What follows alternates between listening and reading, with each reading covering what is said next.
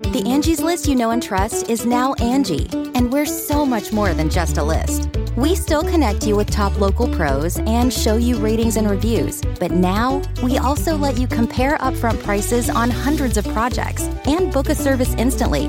We can even handle the rest of your project from start to finish. So remember, Angie's List is now Angie, and we're here to get your job done right. Get started at Angie.com. That's ANGI, or download the app today.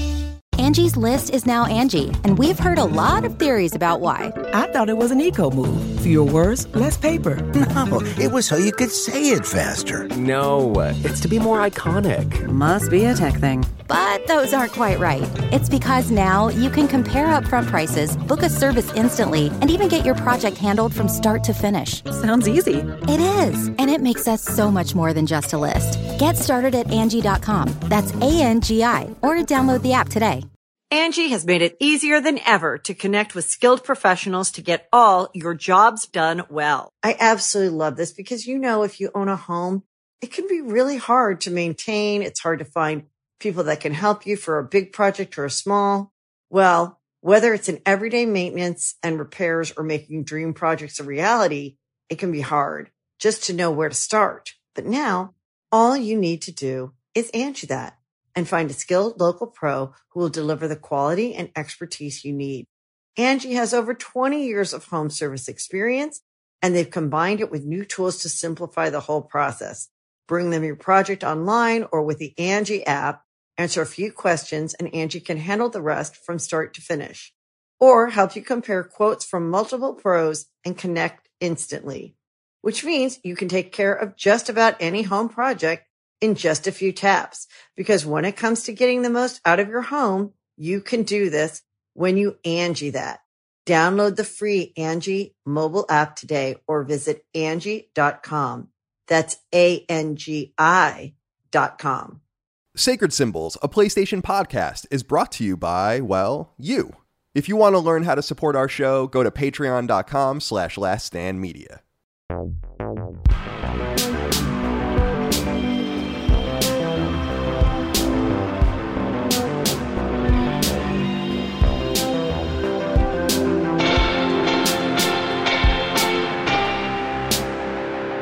Greetings and salutations. Welcome back to Sacred Symbols PlayStation Podcast. This is episode number 164. My name is Colin Moriarty. I'm joined as always by the perpetual mover, Chris Raygun. Now, Chris, a lot of people were making me laugh because, a few people wrote in saying someone was like, Chris is always moving for the last year. I know, but it's really happening. It's happening. Well, I mean, it's like you can't break a lease, So like, you can, but you shouldn't. Well, you can. You shouldn't in general. It's not like the best idea. So I moved earlier this year, but it was more just to get most of a lot of the littler things out of here in a reasonable time frame. So that way, when I had to move for real, I didn't have as much shit to pack, which was wise. I think I'm glad I did that. Very good. Yeah, because like my car's over there now, and I would have had to ship my car too. It would have been like such a hassle all at once. But yeah, this is actually real. You just drive your car up to FedEx, and you're like, gotta send this to take it. Yeah, take it. Just take it and bring it to New York somehow. Do you guys have a scale outside or like what? Oh man, I used to love going to the FedEx store in Santa Monica because I used to ship so much shit when I was in California for some reason. I think we were doing a lot of the higher tier stuff on Patreon and stuff, so I would always be there at the 24-hour one, and I had this like really weird relationship with one of the guys there, like this friendship almost, where I'd be there at like 3 a.m. because no one would be there, and he'd be talking to me about all sorts of stuff, and I'm like, well, we're kind of friendly, but I kind of just want to ship these packages, kind of just don't want to have this conversation, but I'm kind of here, and since you're packing all of my things for me, I kind of have to sit here now, and it was a little bit of the thing. But, yeah. Well, anyway, I don't know what that has to do with anything, but it's good to see you, Chris, as always. Dustin, executive producer of Last Stand Media, welcome. How is life for you? Life is pretty good. Can't complain. Just, I feel like, I don't know, I'm assuming you guys are somewhat like me, where your mind sometimes creates stress where it's not necessary. And like this event is getting closer, right? And everything is pretty much together. Like I was talking to Ben, I'm like, there's not really that much to do at this point other than just do it. But I'm feeling, I don't know. It's just it's a big. We've not done anything like this, and so I'm getting very excited. That's like, let's see, today's the 19th. That's like 2 weeks. Dang. Yeah. Very close. It is exciting. So what Dustin is referencing is our first ever live show, An Evening with Last Stand. We were actually just talking about it briefly before we started recording, because we were talking about my vision for this if it moves forward from there, which I think it's going to. I mean, apart from the show we're doing, this test run, what we're really curious with this test run is to just see like what we can learn and figure out pain points and so on. But what I was saying was that my real vision for this is to make sure that we, like, maybe once a quarter or something, maybe even more than that, we can get rolling so that all of the Last Stand talent gets together and debates an issue and kind of are pitted against one another in some way in front of an audience, which I think which is cool. So I'm really excited for it too. It is creeping up. Thank you so much for all of you that are going. We obviously sold out in no time at all. You have something to say? Real quick, there's 3 tickets. As of while we're recording, there are 3 tickets from Refunded. So if you're on Patreon, go back to that post. You may be able to snag one. Maybe not. I don't know. It might be gone by tomorrow. They've been there for a few days now, though. So nice. Check it's it probably out. because people have no idea to look. Yeah. And to answer other people's questions, yes, when we sell tickets for future events, we will give you more lead, and we won't just do it so quickly. But we weren't so worried about making it democratic because we really just wanted to do it and figure it out. Yeah. So, right. So yeah, that's that. Remember, you can support us on Patreon, patreon.com/laststandmedia. We appreciate your support there. Numbers kind of teetering out a little bit. I mean, I need you guys to keep coming to Patreon. Support us over there if you can. Or I might just walk away and say, you know what, fuck it. I don't want to do this anymore. I've been watching a lot of this guy, Steve Wallace, on YouTube. He's this guy that lives in Alberta in Canada, and he does camping stuff, but he does like stealth camping. So he camps like under a trestle on a highway or like that kind of stuff. And I'm like, man, this guy, so don't tempt me. I guess what I'm saying is just keep supporting me on Patreon, or I don't know what I'll do. Supporting us on Patreon. Become homeless. Also, go over to iTunes and all the other places that you might listen to us. Obviously, follow us on YouTube or whatever if you can. Leave a nice, thumb us up, all that. But leave us some nice reviews on iTunes as well. Yeah. If you can, or I'll karate chop you right in your fucking gullet. And you don't want that to happen. You can buy merch at laststandmedia.shop. And of course, go to Bard's Glass. What is it? Is it bardsglass.com? Is that what it was? Yes. I have it here written here. If you go to bardsglass.com, BARDSGLASS.com, there is a kind of a landing page for Sacred Symbols stained glass. Last week we told you that we're doing this really cool one-off stained glass run, and it sold out very quickly. So he's trying to up his capacity to accommodate more. Remember, of course, the Sacred Symbols logo is supposed to be stained glass. So this is like the perfect kind of fusion of art and reality. And we appreciate your support over there very much. All right, let's get into the show itself. Guys, let's hear out Christian Colta, who has a complaint. I'm curious what you guys think of his comment here. He says, "Hi guys, so I'm probably the only listener who will ever say this, but I gotta say I'm not a fan of the new 6 to 9 hours a week of Sacred Symbols. Sacred Symbols used to be the highlight of my week because it felt really special. This is a normal trend most podcasters take when they hit success, and I dropped quite a few because I couldn't keep up anymore. But since you always said how games confuse quality with quantity, I felt like you guys got it. But then you go ahead and act like some confused Assassin's Creed developer by just adding more and more. A 15-minute conversation about poop can be charming in a 2-hour podcast, but in the 3 or 4 hour banger, it feels more like disrespecting my time.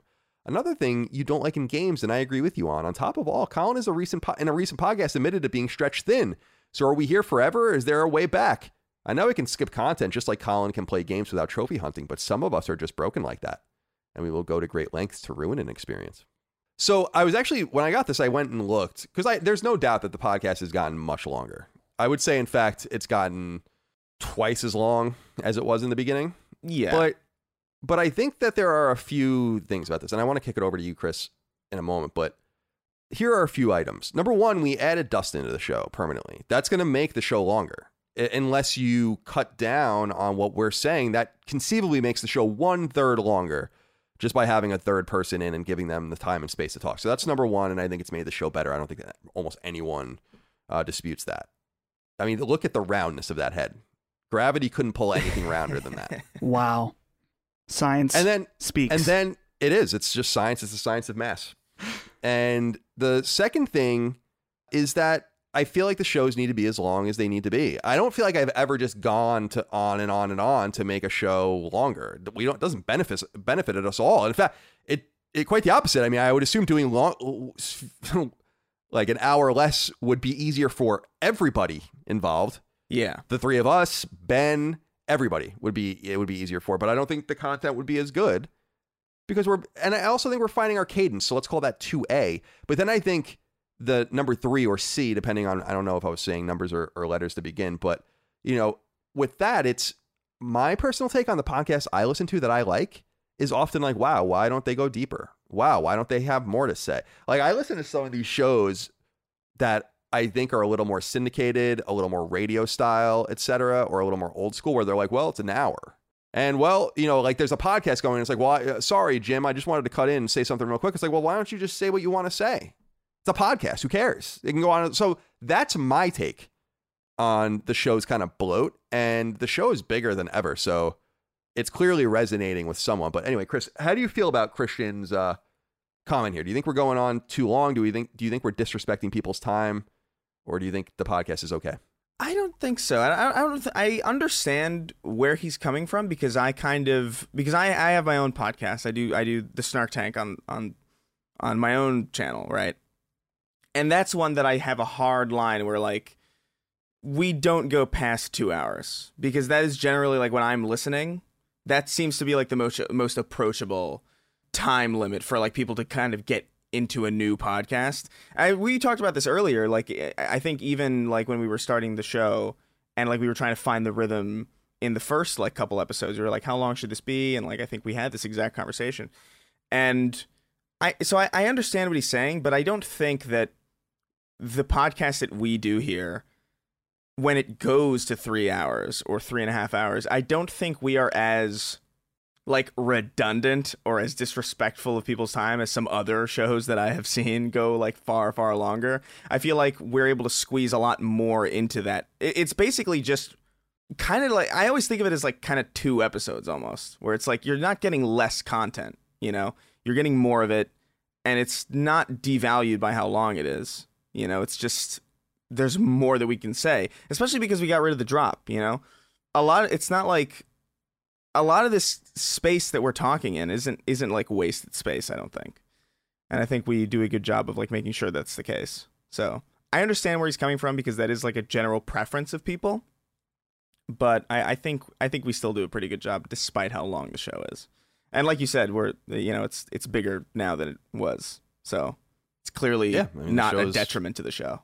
Show just gets bigger. I mean, our numbers stay a little flat on YouTube specifically, I think, like in the mid-20s up to 30. That's the same thing with the Snark Tank. It's like YouTube is weird with podcasts. Right, but on Patreon, we just keep growing and getting more numbers, and then audio is good. It's also interesting, like most of our listens for Sacred Symbols are on audio feeds. Defining Duke does like much less traffic on audio. It actually does way more traffic on YouTube. So it's interesting that we have these different shows that we have to manage as well. And also different shows that kind of go the length they need to. Knockback is an interesting example, which is our retro and nostalgia podcast that I think has actually gotten shorter. It got longer and then it got shorter again. And I think the reason that was is because Dagan and I just stopped talking so much in the beginning, right? Like just got rid of it because like we were basically using it as an excuse to just talk to each other. So and a lot of people liked it, but it was, as you were saying, not approachable, right? Mm-hmm. But with Sacred Symbols, I don't know that I want Sacred Symbols to be that approachable. I'm not trying to be a dickhead, but I think this podcast is for a next level of PlayStation fan that is not the guy that necessarily used to listen to Podcast Beyond or something where we would keep it to an hour, right? Yeah. Like this is a person I think that's a little nerdier. We have 12,000 plus people paying for the show. I mean, so it's I'm personally proud of what it's become, but we'll talk a little bit more about what you were saying with the drop later because we have an interesting letter about that as well. But Duffson, how do you feel about, you're the producer of this content. So how do you feel about the length? I think one thing that's important for people to note with this show, and maybe to the point that Chris was making with people respecting your time a little less on other shows, is that I do write this show. Like maybe one day I'll show people the document. It's not like anything impressive, but it's all written. Yeah. We're not just like going and shooting at the side by the side of our hip, which is actually what we do on Knockback. So what do you think about this stuff from Christian? The sacred texts of Sacred Symbols. The sacred text, right. I feel like the key that, and I would hope that the audience would agree with this. I mean, they're the ultimate judge of the content. We can't really be fair because we're on it and create it. But I guess I don't feel like that the length has come at the cost of the quality of the discussion at all, right? Like, if we were bloating out the podcast and our 10-minute poop conversation became 30 minutes, then I could understand why. Don't tempt me. Yeah, I mean, maybe one of these days we will do that, but Yeah, I could understand that, maybe that feeling of like, well, this is too long and I'm not listening to anything worth, or like conversations that are, I don't know, not interesting. I would hope that the conversations are still very interesting. The only time I think that we maybe went too long was that E3 episode, but I totally get it. Like, I think it was justified. I think that one was, let's see here. That was 4 hours, I think. Well, but it was almost 5. It was like 4:48. But it was justified. But this is the thing. It can't both be too long and justified. Well, how about this? Let me rephrase that. Yeah. If I was listening, I would be like, whoa, that is going to take me the content will get outdated by the time I'm done listening to it, because the way I understand that I would listen to it. I understand that. But I will just say that I hear a lot of the comments from patrons and listeners, and overall, I found the consensus that the longer episodes are appreciated because people don't view a podcast like, I need to sit and listen to this one thing for 3 hours straight. It's like, nice, I have something that I can chew on and listen to on my car ride to work for the next 4 days or something. And so they appreciate that from that perspective. But I can also understand the people that do want to consume it in a more one-sitting approach. But I don't know. I feel like it's just, you'd have to adapt to that. I'm personally just sick of hearing everyone complaining all the time. No, I'm only kidding. I wanted to, because like, I think it's very similar to what we were saying maybe a month or two ago, where we were talking about the different ways we approach PlayStation, the three of us. And I think we approach podcasts and podcasting a different way too, which I think is useful. I think what we try to do is, at least in my opinion, is we try to cater the show to as many people as possible that want both entertainment. Like I've said before, and I'm not trying to be braggadocious, but I'll put my PlayStation what I know about the brand and I'll put it against anyone. And that, I think, is the core of the show and the conversations we have off of that. But I don't know how to have conversations without being silly. I don't know how to have conversations without being stupid and, ridiculous sometimes, or long-winded and all these kinds of things. The show just needs to be what it is. I think this is actually one of those examples. Imagine another show spending its first 10 minutes talking about a complaint they got from the audience to try to work it out. Like that's what makes our show special. And we've tried to give you ways to work around some of these lengths. Like on YouTube and on Patreon, we can give you timestamps. By the way, the reason we can't give you audio timestamps is because they won't be right, because the audio feeds are filled automatically by various ads at different times, and that's totally out of our hands. And we'd rather not get complaints about timestamps not being right, so we just don't put them in. Right. So for people to understand that. So, and by the way, like the way I consume podcasts, because I listen to a lot of podcasts. I often listen to them while I'm playing games or fiddling around with my G.I. Joes or whatever. Man, if I see a fucking 4-hour Rogan banger pop up with Alex Jones, I'm like, woo! So that's like I get really amped up. I'm like, oh my God, that must be awesome. Or I see a really long Tim Pool episode or Jimmy Dore or whatever pops up, and I'm like, yes, Sam Harris going on for 4 hours. That's the shit I love. So I only know what I know, and that's all there is to it. But I appreciate everyone feeding it, including you, Christian. You can get the hell out of here, but I appreciate you writing it nonetheless. Thank you, Christian, for that. Quick note from Phil Crone. He says, hello to the only CDC that talks to me like an adult. Just a quick note from last week. You all mentioned that you couldn't think of a twin-stick shooter in a 2D side-scrolling plane. How soon we forget that the masters of the twin-stick shooter, Housemarque, did attempt this with Matterfall. The result was middling, in my opinion, and it's a 73 on Metacritic. Yeah, good point. I just want to leave this conversation in the past. It's too complicated. I don't have the fucking muster right now to deal with it. I've never even heard of this. Oh, Matterfall was like one of those PS4 Housemarque games that it came out after Nex Machina, and Sony almost basically didn't even acknowledge its existence. Oh, wow. For whatever reason. So there's that. Phil, we hear you. Thank you for that. Also, Hard to Find wrote in and said, Colin, your response to the cool booty t-shirt combo is unacceptable. Either sleep in nothing or put on some underwear, you creep. Now, I take umbrage with this comment for one reason. I don't like the use of the word creep. That's like a pretty big insult. You know, calling someone a creep. Like when you think about like a teen movie and the guy's like, you know, girl's like, get out of here, you creep. I'm not a creep. I don't think. Do I look like one? I'm going to stare at the camera and you tell me. But well, it doesn't help. No, it's not helping. That's not helping the case. Forget that. But that's a bit of a weird thing. I mean, you're by yourself, you know? You're not like hurting anybody. You're not like only wearing a shirt with no underwear in some random person's house. You're not like sneaking around in the middle of the neighborhood at like dusk with no underwear on. Like, calm down. Exactly. You know, I'm with Micah, but she doesn't mind. Yeah. And why would she? Right. You know? When I hear the word creep, I always think of that Scooby-Doo, like the green Scooby-Doo man, the creeper guy. I don't know. You don't know Creep? Really? From Scooby-Doo? Creeper from Scooby-Doo. He's like the green man who walks around and goes, Creeper. Oh, yeah. This Frankenstein looking guy. Yeah. I don't really know Scooby-Doo very well. I mean, that I only watched it before like elementary school for a little while. That was it. And that was in like 1990. Oh, it's been a while. That's fair, I guess. I don't know why this character is like stuck out to me for some reason. Yeah, I recognize this character. He's a gross man.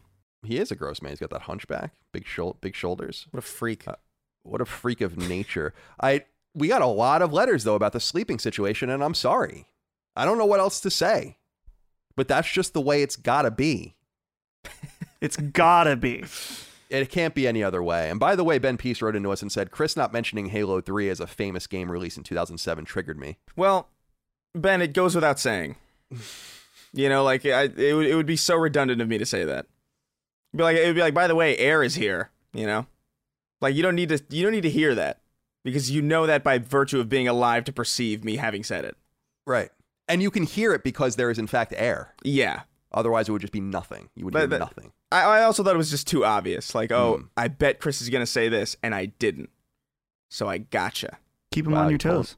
Yeah, I forgot a couple of bangers from 2007 myself, especially because I always think BioShock is a 2008 release in my head because it came to PS3 in 2008. Oh, right. Yeah, no, it was 07. Yep. So, yeah, that was a great time, though. It's a memorable time because that was when I had just started full-time at IGN, and that first 6 months of my career there as a full-time writer. It was just like, I think I started like right when we got the Orange Box and all this shit. So we were off running. It was pretty cool.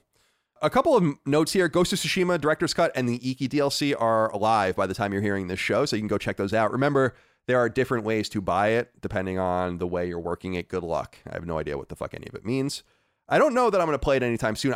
We'll leave it for what we're playing, but I'm so far behind on shit that I want to play right now. I'll leave that for then. Also, there's some questions about Spider-Man, if he's still coming to the Avengers on PS4 and PS5 by the end of the year, which was promised by Crystal Dynamics. Apparently that is happening, so you can keep an eye out for that.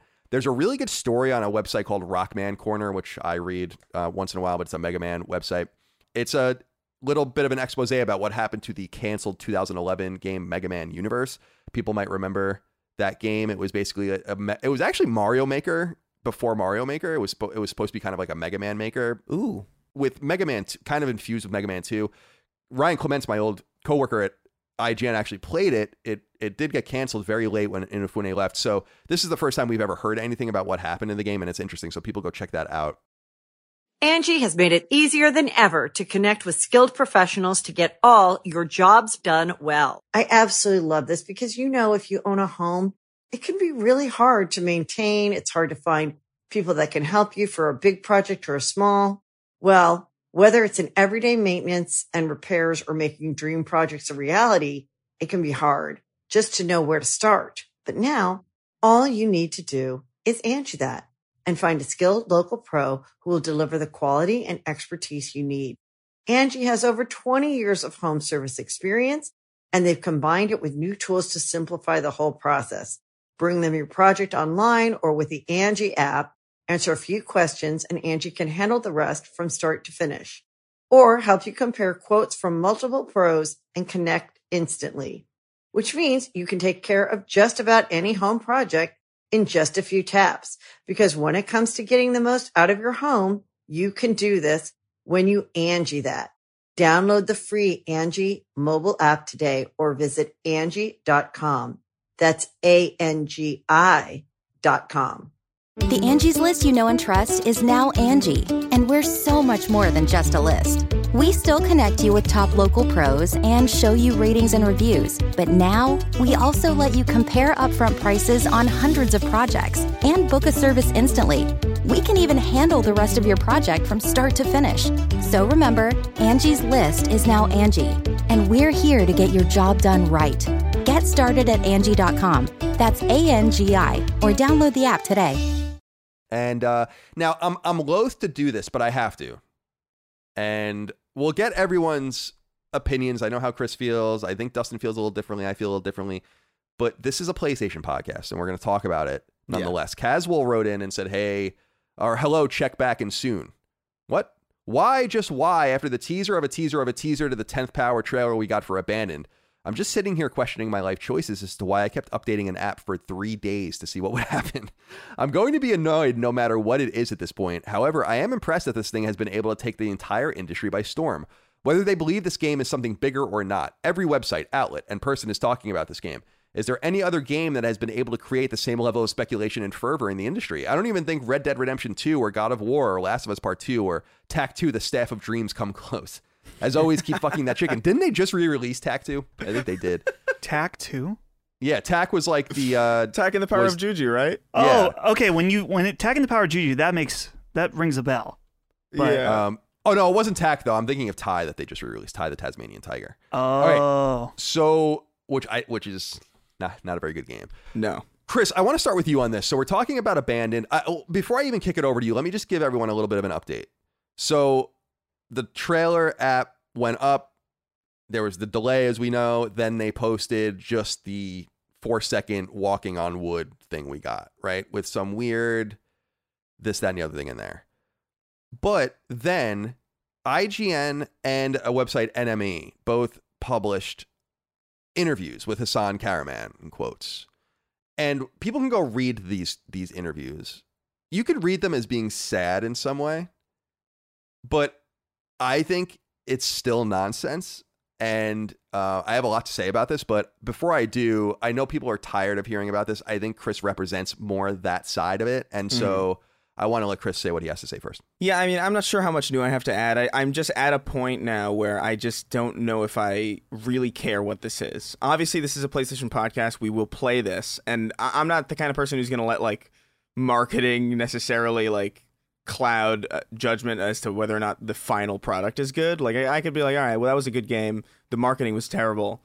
Or that was a bad game. The marketing was terrible. Like, I'm pretty good at compartmentalization in that way. But as of right now, my interest in this game is very, very low because the tedium and we were literally just talking about disrespecting people's time. I mean, I can't think of anything more disrespectful of people's time than being like, hey, we're going to have an update today. And then like, oh, sorry, it's not working. And then going radio silent for a day. And then the same thing happening for 3 days, only for the update to be the exact thing that they tweeted the first day on Twitter. It's like, at a certain point, I don't want to attribute any malice to what could be attributed to ignorance, but it's just such a dumb way to market a thing in such a way that it doesn't leave me feeling curious or intrigued. It just leaves me feeling frustrated and annoyed.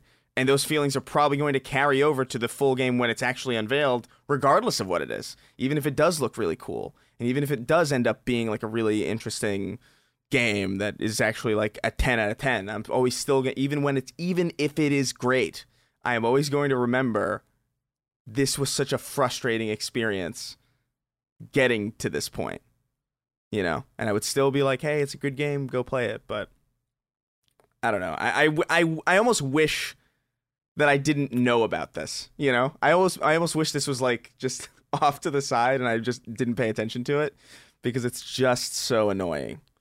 But that's really all I have to say about it, you know, which I've, you know, said it ad nauseum. Indeed. Dustin, where do you fit into this? Because I think people are, in my opinion, people are missing the forest for the trees with this one. People are really stuck on this. There are a few layers to this. And I actually expressed this on Twitter because people are like, well, this isn't a story. Why are you giving it so much attention? And I'm like, anyone who's been in this industry for a long time knows this is fucking weird. Yeah, it is a story. And it's definitely a story. This is weird for a lot of reasons. And I wouldn't expect people to not necessarily know those reasons if you're not in the industry, but I'm trying to explain to you the many ways that this is weird. And people, I think, are hung up on the Kojima Konami weirdness, which is its own thing. But that aside, it's all weird. Even without that connection, it's just bizarre that this random studio that has never really like fully delivered on a promise before just has access to the PlayStation ecosystem in a way that they were able to publish a trailer app, which is something that's never been done before. And they have like all these like different contracting studios, but they're still a small team. And it's like, and no one outside of Hasan Karaman has been like, there's nobody else who works at this. It's no weird. one works there. They apparently work with Noir now, which is Noir is a for contract studio, pretty expensive one. I actually think they worked on Horizon, and you can just tell that there's something wrong with this. I don't know what it is. I have no idea what it is. But here's the thing, Dustin, is that the more interviews that are posted where they're like, this dispels everything. I'm like, no, it doesn't. This makes it worse. Every time I read something, like the NME interview, I think talks about how he had to pay back like a $200,000 loan on the last game. It's like, really? How the fuck did you pay that back? Like, where did you get that money from? It talks about how he uses high-end motion capture for this game. Motion capture is so expensive in the video game industry. I want to put this in the context for people that first-party teams within Sony's ecosystem have started building their own mocap studios in their buildings so that they don't have to go to third-party places to do it, and they can even rent theirs out to outside entities and make money on them. So this isn't something you just do. And everyone with Unreal 5 is like, well, everyone's had early access to Unreal Engine 5. Well, no, that's not true. Not when you consider that the game has apparently been developed on Unreal Engine 5 before. It's a big deal if a game is on Unreal 5. Mm-hmm. We're still getting new releases on Unreal 4 right now. So there's a lot wrong with it. And I wanted, and my biggest problem, Dustin, is just like, why doesn't anyone ask him the right questions? That to me is the most frustrating thing. And I've said it a million times. Give me 5 minutes. That's all I want. And I would ask, like, who is your liaison at Sony? Like your dev liaison. How many dev kits and test kits did you get? How much did they cost when you rented them? Right? Like, you can ask very specific questions. How did you get access to UE5 and assets like that so early? How did you make a deal with PlayStation to get an app? That's never happened. No one's ever done anything like this before. How did you pitch that? Who's funding your game? Who's publishing your game? Do you have any relationship with Sony at all? Do you have any relationship with Konami? Do you have any relationship with Kojima? Do you not one of these questions are being asked. And my whole thing is like, why?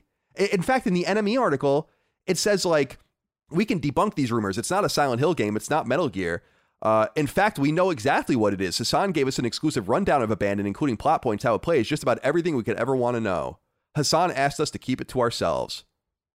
But one thing is that we can say is Abandon is absolutely not what you think it is, not even close. People don't get that just because this may not or probably isn't a Konami or Kojima project, it makes it almost weirder in its own way. Yeah. Anyway, I'm rambling because I am so annoyed by how people don't understand this. Dustin. So, okay, I have 3 pointers about this. And the first thing is that there's been a discussion about whether or not Blue Box and Abandon is worth covering anymore.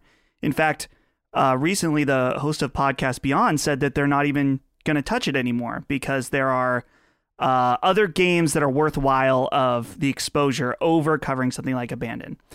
That's their right to choose to do that. I think he's wrong because, like you said, Colin, this goes into my second point, is a lot of people are justifiably mad and upset and annoyed right now. Okay? I get that. And it's because they feel like they were misled. And I think that's a very justified way to feel. But if you are an observer of this industry and you are interested in this industry, this is one of the biggest stories of the year. Whether it's Kojima, whether it's Sony, or whether it's It's nothing. We have this is like a Kate Holmes Theranos situation. If anyone knows about that. Yeah, good reference. This woman that was the CEO of this company Theranos that offered to do you can just do this one little blood test and it will tell you everything that's wrong with you. And she was able to gain millions and millions of dollars in funding, and there was never any product ever. They never got the product to work, and she's in jail now because of it. There's a great HBO documentary. Yeah. I was gonna say, that's what I learned about it. Yeah. So my point is, even if this isn't anything, it is still worth covering because we may have Kojima reference here, the man who sold the world, who was able to dude, if this guy is nobody, this is so insanely crazy that he was able to completely dupe the entire internet, get his game trending. Was his strategy a good one? It's still not over. We don't know at this point. But either way, I would argue it is very much worth talking about regardless. And the nice thing, as we talked about earlier, if you don't care, then use a timestamp and you can skip over this conversation and mute it from your Twitter. The last thing is calling these interviews. And I have to shout out our contributor, Hogue Law, Rick Hogue, for his video that he just put out. I think it was today on Thursday. And he went over the IGN article in detail. I highly recommend people go and watch this video because IGN, as you said, Colin, gave him so many softballs and they never asked the hard questions, the real questions, like funding.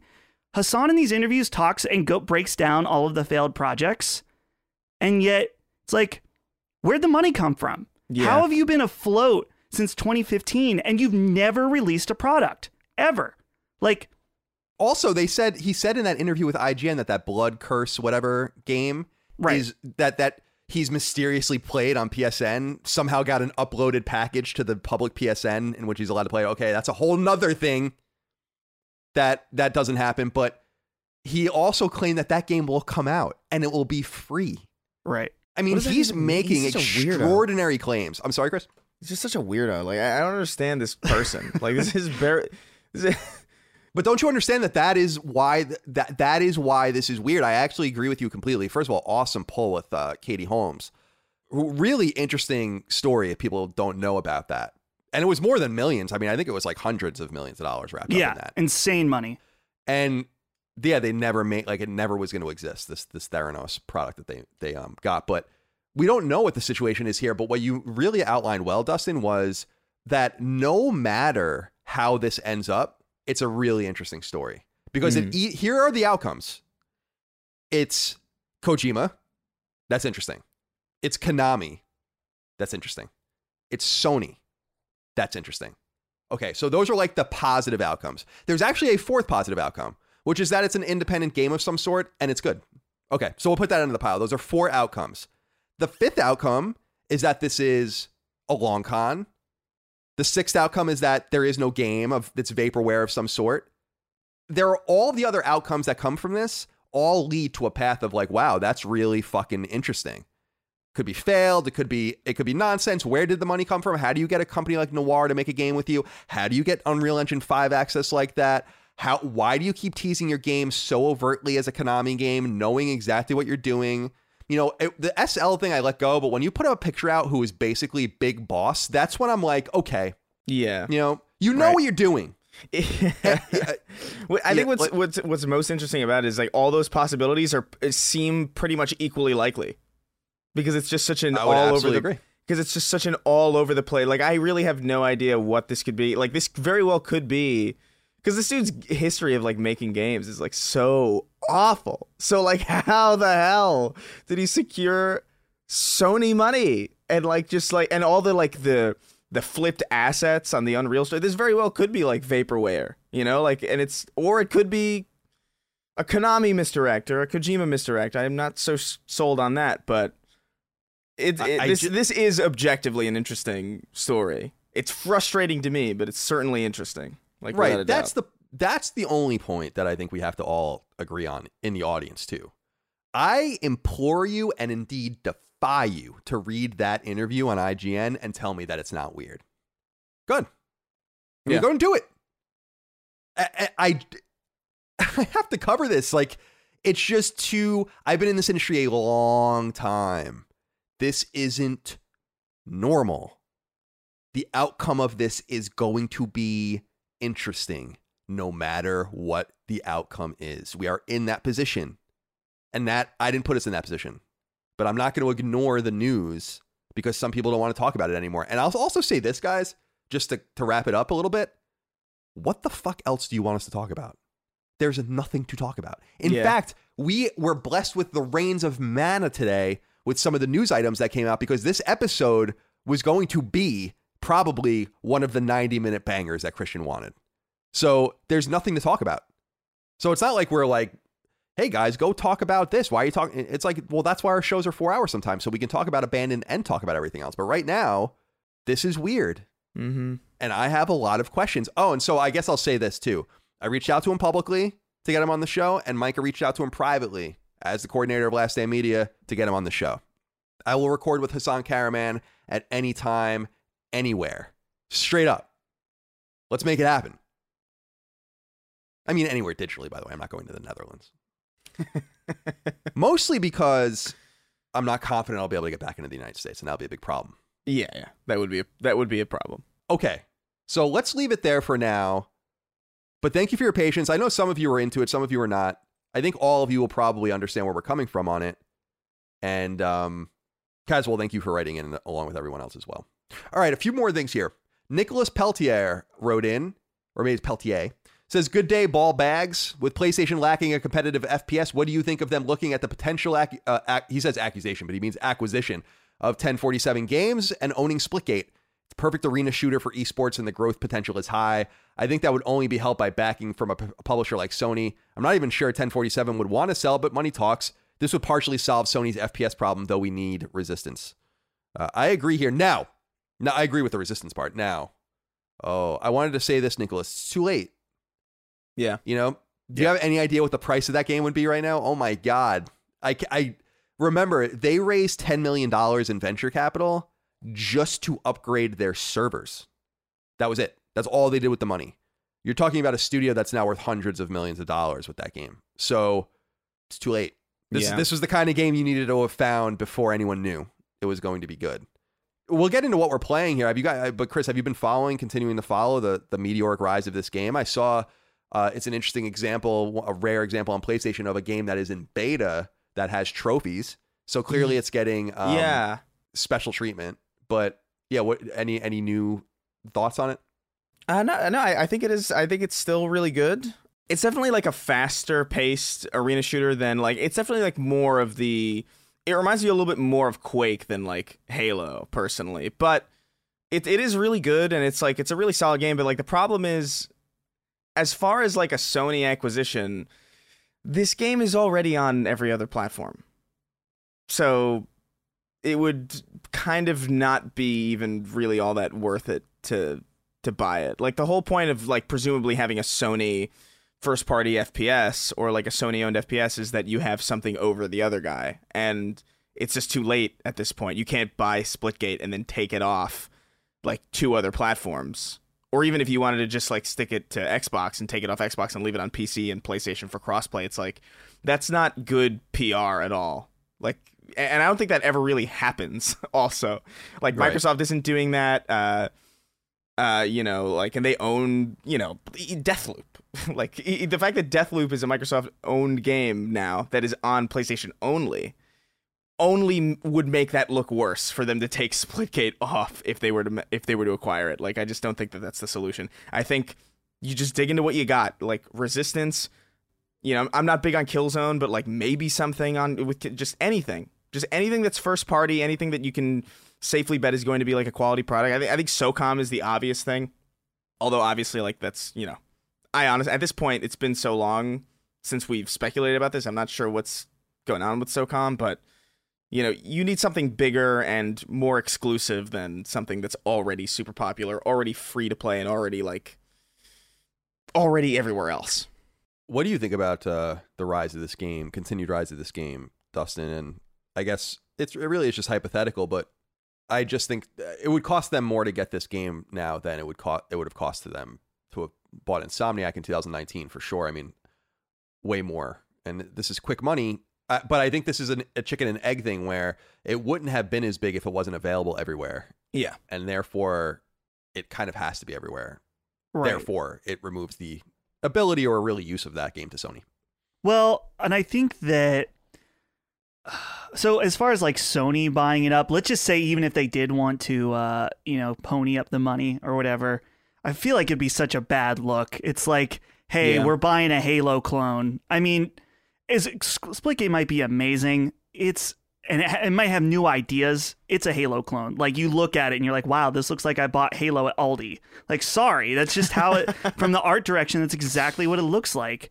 So, yeah. The other thing that I'm wondering about is that this game is huge right now because fans are frothing at the mouth for Halo Infinite, and they want any kind of new Halo experience. And so people are like, hey, this is like Halo, and it's free, and it's pretty good. And so I just wonder, after Halo Infinite releases, if it is very good, which all signs do point that it will be, if this game is going to potentially drop off a bit, just because Halo Infinite will also be free to play. It won't be on PlayStation, but it will be free to play. So it'll be interesting to see how these two battle it out this coming winter. That is interesting timing. That like it did seem to pop off right when the tech test ended.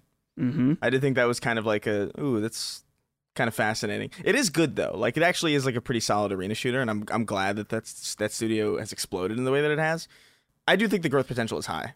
I just don't. Yeah. I just don't see the reason for Sony to buy it. Like it makes no sense.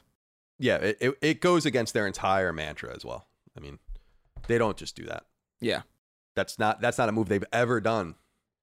And we've discussed that in the past with the acquisition of Housemarque and the expected acquisition of Bluepoint, which some people think that Bluepoint acquisition is somehow tied into this Blue Box thing, which I don't know about that, but Sony's very deliberate. Maybe annoyingly so, maybe to the detriment of potential growth, but they are deliberate. It took them 20 years to buy Insomniac, so. All right. Oh, one more thing. Seth Bain wrote in. And he says, hey, CDC, so the other day my girlfriend asked if I wanted to split a Kit Kat, and of course I said yes. So imagine the intense frigid shiver that went down my spine when instead of splitting the Kit Kat down the perforated chocolate between the two pieces, she ripped both pieces in half at once. That's right, she went hamburger style instead of hot dog. I simply refused the candy, as any sane man would, and she had the audacity to be confused as to why I no longer wanted it. Do I really need to explain to this woman that what she did was borderline domestic terrorism? Thanks. Now, I'm not a Kit Kat fan. This made me laugh when I read it. I was curious if it's as egregious as it sounds. Chris, do you have any insight? I love Kit Kats, but like I also think I don't know. It's not just eat the chocolate, man. Just come on, like it's fine. I do think. Listen, breaking it in half that way is very bizarre, but you still get to break your half as many times as you otherwise would have. What I can't abide by is people who bite into it. Hell yeah. Like that. Like people who bite into like there's like two, like the two ones at the end, and they just like bite into the top of both of them and like a savage. That's disgusting. Like I can't be around that person. But break it however you want to break it. I just want some Kit Kats. Like I'm fine. See, I don't know. The Kit Kat is so easy to break. Right, there's no. It's made to be broken. I was under the assumption. Yeah, literally. Right. Like it would be more inconvenient for her to break it against its design. You know. See, it sounds like maybe I don't know. She sounds a little chaotic, which that might be interesting. That might be fun, but Holly gets mad at me because every once in a while we'll get like there's the Twizzlers that you peel, right? You like peel the little strands or whatever. And I just bite into those because to sit and peel each one of those out, it's like an activity. Like you're going to be in for the long haul. And I'm like, no, I'm just going to take a bite out of this. And she gets very upset. But I'm like, listen, there's a utility aspect that I just can't be sitting here peeling this for who knows how long. Okay, let me ask you this then. Because this is problematic if what I'm thinking is true. I'm ready to be canceled. Do you bite into string cheese? Yes. Oh, definitely. Oh, my fucking God. Just 3 bites and you're done. right down the gullet. No problem, dude. Oh my God, man. All right. I just don't have, dude. You just like how much when you pull off a little string, it's just like that's a little taste, I guess. In my, it's not even. I don't know. I just it's meant to be peeled. It's like literally like the point of it. Like literally the flavor profile changes when you peel it, as opposed to when you just bite into it. Just a little bite. It's about efficiency, Chris. Sometimes some things in life you just gotta go for it. Isn't that what Jim says in The Office? There's like a quote. He's like, "Yeah, I just started going for it." And he bites the string cheese. Someone on The Office, but I don't know, man. I don't know if Colin's okay. He's gone dark on us. Yeah, he's numb. Yeah, I mean, I'm numb for a lot of different reasons in life. You experience a lot of things, but I understand. I mean, I'm not going to sit here and pick apart your eating habits. You know what my thing has been the last month or two, actually, is everything like spice or whatever, like in the can, like or in the bottle, and just making French fries and just putting that all over the fries and dipping it in ketchup. So it's like everything French fries. That's good. That's not even controversial. I want to bring it back down to earth a little bit. Okay. Good. So Seth, thank you for writing in. I don't know. I will say this. We are certainly fomenting one of the most mentally challenged audiences in podcast history. I mean, Seth, God bless you. I hear you. I don't say that as an insult. I say that as an apology. You understand what I'm saying? I don't say that as an insult. I say it as an apology. If you're an athlete, you know the greatest motivator of all is the fear of letting your teammates down. After all, a team is only as good as its weakest link. So you owe it to those wearing the same jersey as you to be your best every time you step on the field. That's why there's no vape in team. When you vape, you can expose your lungs to toxic chemicals that can damage your lungs. If you're a step behind, the team's a step behind. Brought to you by The Real Cost and the FDA. Now streaming only on Disney+. My name is Taylor. Welcome to the Eras Tour. Experience Taylor Swift's record-breaking Eras Tour. Does anyone here know the lyrics? Taylor Swift The Eras Tour, Taylor's version, with 4 additional acoustic songs. Now streaming only on Disney+. Now let's move on to what we're playing. Chris, let's start with you. It says you're playing A Plague Tale: Innocence and It Takes Two. What say you? Yeah, so I finished A Plague Tale actually over the week, and I finished it 2 days ago, and it was like I gotta say, Plague Tale actually took me by surprise. I ended up really liking it once I had enough time to like sit down with it and like get through it. Really solid game, really good looking game, and it's just it plays really well, and the story's actually really engaging, and I like the characters a lot. The only issue that I had with A Plague Tale was that every time like I was getting to the point where I was like, this is really good, it would throw this annoying sequence at me. Because, like, there are certain points in that game that, like, kind of make you engage in combat, but it's a stealth game, and it's very clearly not built around that. So it just feels like the game's, like, being antithetical to its own design by, like, putting you in these, like, weird set pieces where you gotta, like, awkwardly, like, prepare a sling to, like, hit some guy who's, like, charging at you. And then I had this one sequence in, like, a burning church or a burning building where like this AI dude was like, I'm trying to get the door open or something. And these dudes kept coming at me single file. Like the AI was not meant for combat. And I nailed like 6 of these dudes. And I was like, what's going on?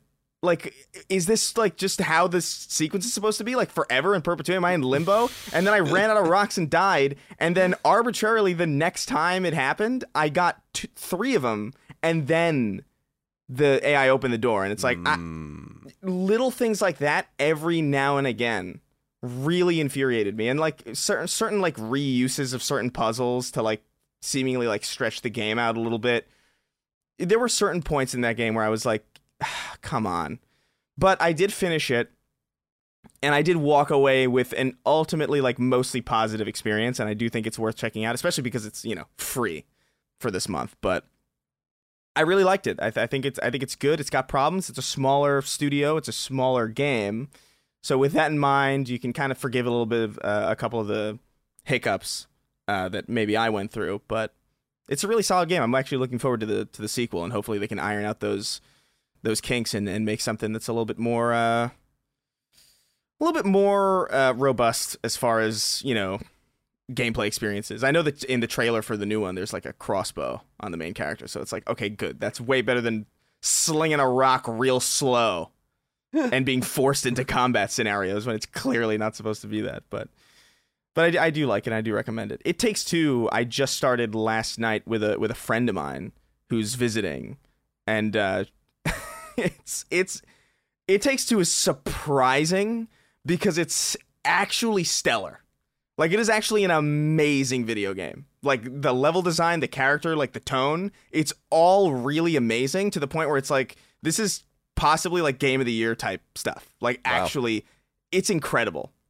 Like, it's really creative. It's really fun. It's, like, paced immaculately. Like, I never felt like anything was, like, overstaying its welcome. I never felt, like, stuck on a puzzle or, like, stuck on, like, some weird, like, AI hiccup. And the way that you're supposed to cooperate with the person you're playing with is, like, super creative and, like, really interesting. There's this one really amazing sequence where you're, like, flying this, like, makeshift plane, and, you know, your friend, the person you're playing with, has to shoot, but then somebody jumps onto the plane, and then the player 2 is, like, engaging in this, like, 2D fighting game where there's, like, Hadokens, and it's, like, on top of the plane, and I'm flying it, so, like, I control, like, where the level goes, and it's, like, this is crazy cool. And it's, like, just a very imaginative game. I'm only, like, I think 3 hours into it, but it is genuinely surprising how much I ended up liking this, even just as, you know, I'm not near the end or anything, but it is a promising game, and I'm actually shocked at how good it is. A lot of people have been, you know, I'm not a multiplayer guy, so it kind of just falls on deaf ears no matter what for me, but I think people have been talking that one up. Yeah, I think genuinely, like, I know you're not a multiplayer person, but I think if you and Micah played it, I think you guys would. It's amazing. Yeah, like, I think you would appreciate it just from, like, creativity and, like, level design and, like, just characterization and, like, tone. I think you would really like it, because I didn't think I would like it either. I usually hate, like, couch co-op stuff, or, like, it reminds me of, like, Overcooked or like stuff like that, where it's like, oh my god, why can't you just do what I'm trying to tell you to do? But it's not that hard. It's, like, challenging enough where it's like, ooh, interesting, and you feel kind of smart for figuring things out, but it never, like, it never puts you in this, like, annoying box where you're just like, I hit a wall, I don't know what to do. Side note, yeah, before I forget, I used Game Help a lot for not It Takes Two, but Plague Tale, and I actually found it helpful, which is, like, the first time that's happened. So cool. The Game Help in Plague Tale is actually really good. Nice. I like that feature a lot. And at the times I've consulted it, first party only, I think it's been pretty good. Yeah, for sure. I had to consult it. I had to consult it because there were so many times where I was like, "Is it broken? Yeah. Like, am I just in a time loop?" I know that more developers are getting interested in it. I know that one of the reasons Axiom Verge 2 is not on PS5 yet is because they want to leverage the help system, which isn't necessary on the PS4 version. Yeah. Dustin, rather. I said Chris because I read Halo, but it says here, Dustin, yeah. Halo 1 and 2, and then, of course, Tales of Arise, which we'll talk about. But start with Halo 1 and 2. What's going on over there? I've decided that it's time for the replay before Halo Infinite, because there was once a time that your boy Dustin was a Halo mega fan. Maybe not on Chris's level, but there was once a time. Like, I remember before Halo 2 came out, and I think I had a dream about when Halo 2 would come out. I was so excited for that game. And so I thought, it's time. Let's go through these games once again. And I'm playing, of course, on the Master Chief Collection on my Series X, and it's been a pretty good time. Halo 1 holds up pretty well. Not perfectly, which I got some pushback on Twitter when I said that. I was like, this game, you know, it's great. It's one of the greatest of all time, no doubt. It revolutionized what a shooter could be, especially for consoles.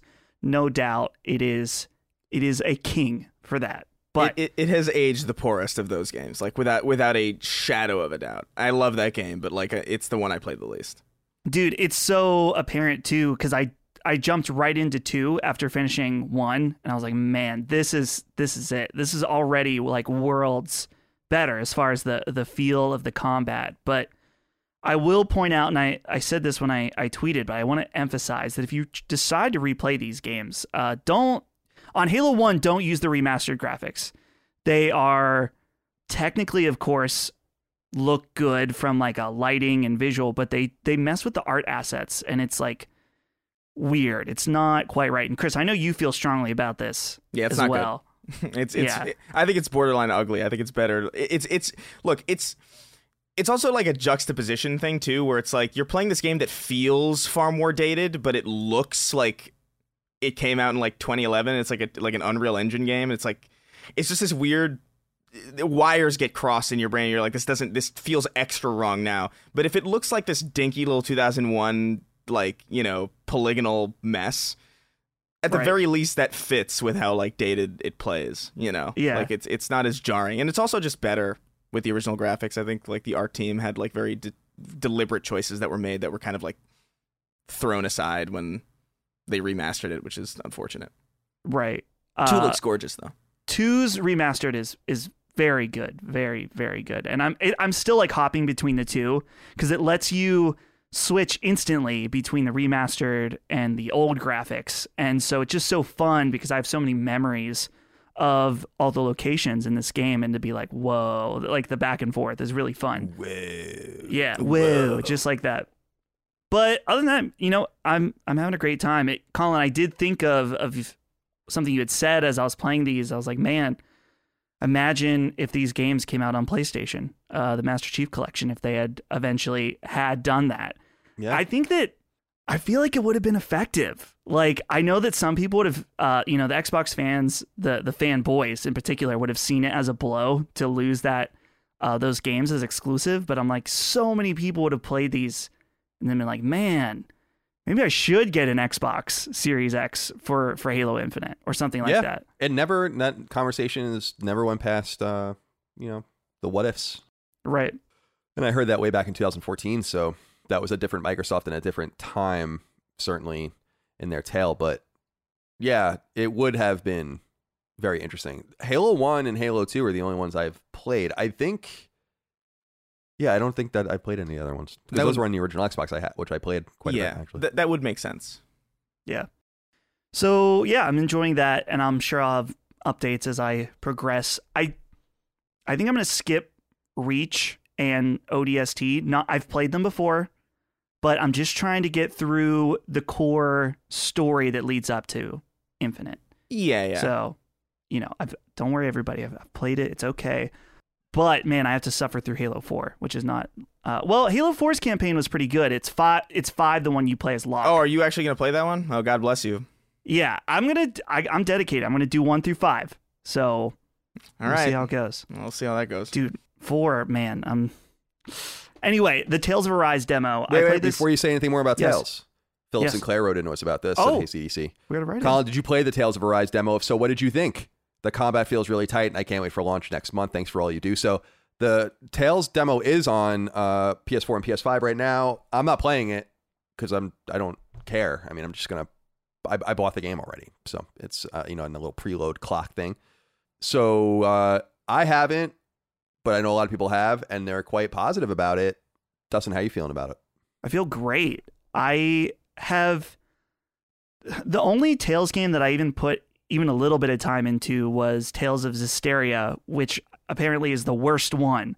Yeah, definitely one of the weakest ones. It's unfortunate. So I was like, you know what? This one looks good. It looks very promising. I like all of the trailers I've seen.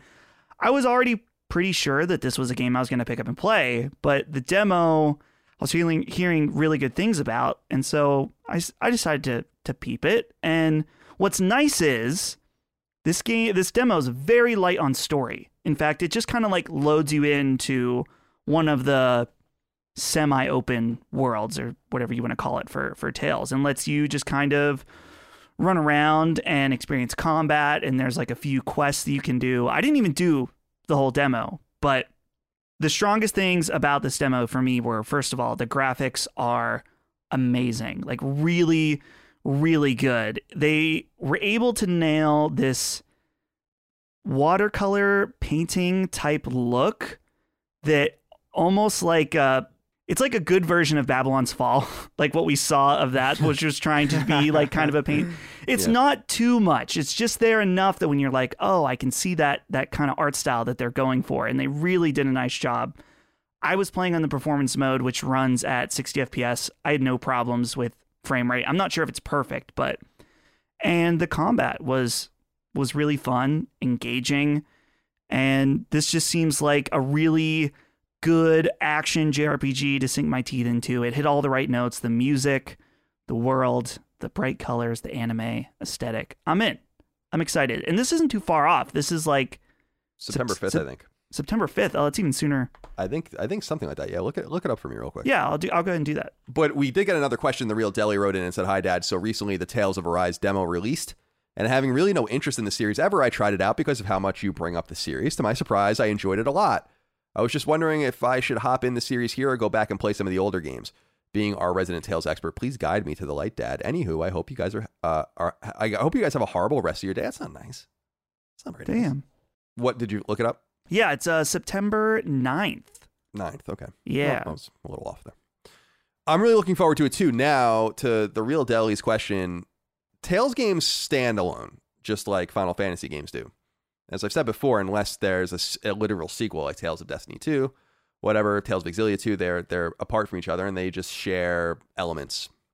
So you can really play them in any order. There's no reason why you wouldn't be able to play Tales of Arise by itself. The unfortunate reality, though, is that the last two Tales games before this, Berseria and Systeria, are not well regarded. A lot of that has to do with them trying to change the format of the games a little bit. And Hideo Baba, who was the longtime producer of the games, had left at that time. So they used to get a Tales game out, as you remember, like every 18 months or 2 years. And they stopped at that point. They started taking longer. The game started doing worse.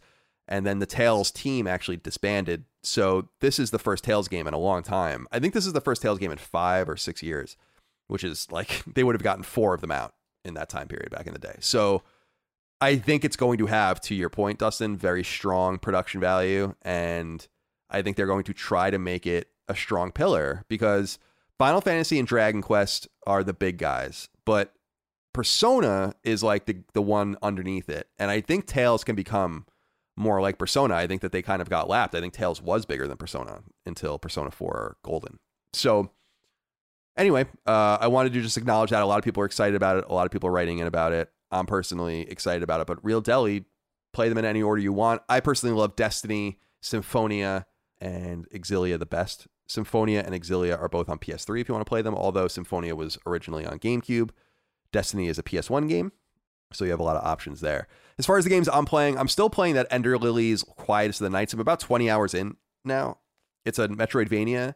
It's like one part Castlevania, one part Limbo, just in its aesthetic. You know, it's got a little bit of Hollow Knight in it and all the rest. It's really quite good. I like it a lot. It's also hard. I feel like I'm over leveled. I think I'm like level 85 or something like that, and I haven't beaten the game, and I think the cap is 100. The one problem this game has, though, is that it doesn't communicate its data very well. This is another game that doesn't do some of the little things well. Some of it does really nicely, like the quick travel system is really cool, etc. But the map doesn't communicate well. And I think I said this last week, but I just don't like design in Metroidvania, 2D Metroidvanias, of going in and out of things, rather going left and right into things. So like sometimes I get lost in an area and I'm like, where the fuck is the door to go right? But there isn't a door right. You have to look for the door in the background and then press like L2 over it to go into it. I'm like, I didn't even know. Yeah. Why would I know? So there's just little communicative things like that are wrong. But I'm getting close to the end. I got the first like dud ending, which I think is an ode to Castlevania Symphony of the Night, which famously is probably the game that most famously does that to you, where it makes you think that you beat it. And in fact, a lot of people thought they did beat it and just never went and played the rest of the game, which is the best. But this game does a similar thing. I'm really having fun with it. I think it's a little expensive, but recommended to Metroidvania fans. And then on Vita at night, I've been playing Demon's Tier Plus, which is just a really fun twin stick shooter. You are in this small town and there's a hole in the middle of the town, and you go into the hole and try to get deeper and deeper through this dungeon, and then you have to extract yourself voluntarily to get your money out, which you use to upgrade your characters, unlock new classes, etc., and so on. But if you die in the dungeon, you lose all your stuff. So it's very, Demon Souls like in that regard. But it's easy, it's fun. It's just something I'm playing while I watch my random YouTube videos at night. So that's all I'm checking out. Also, I'm messing around with Metal Gear Solid 2, but we're doing a knockback on that, so I'll just save that conversation for them. But I'm swinging back in. I mean, the frustrating thing for me right now is that there are now games starting to stack up. Axiom Verge 2, as I said last week, Dodgeball Academia, Tales is on the horizon. Deathloop comes out, I think, 3 or 4 days after Tales comes out. Mm-hmm. So now we're getting into a more crowded space and got to be a little bit more deliberate. So I got to get back in. Thank you, everyone, for writing in.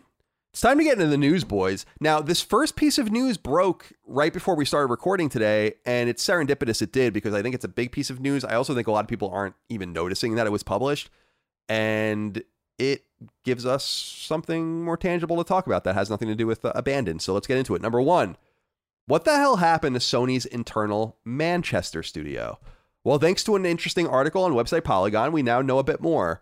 For the uninitiated, Manchester Studio was a Sony-owned first-party team that was quietly founded in 2015.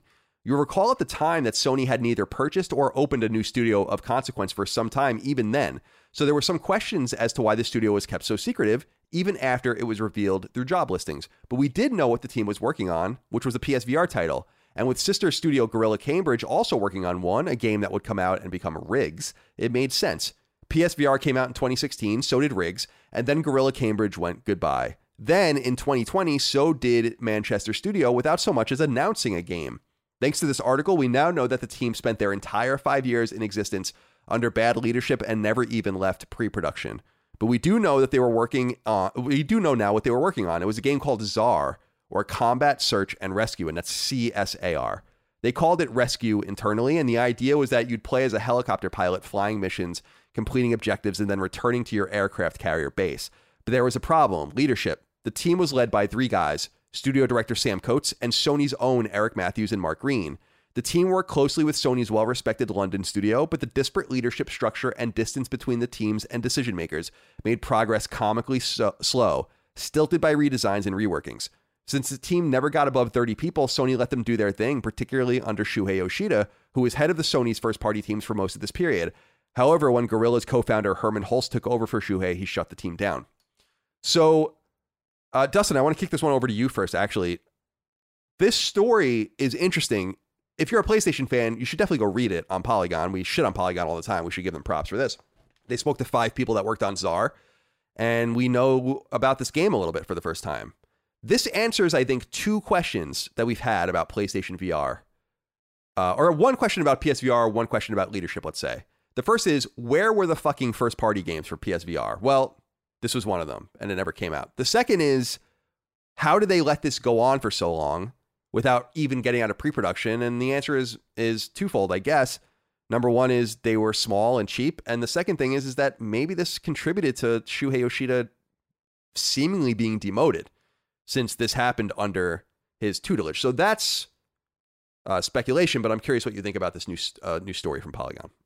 It's interesting that this would be the pitch for a first-party game. It doesn't sound like the type of game that would be a mass market appeal. I mean, it sounds cool. The idea of flying around in a helicopter and doing rescue stuff in VR sounds neat enough, but I'm just surprised that if Sony was trying to get a studio, albeit a small one, to make PSVR games, that this would be the approved direction.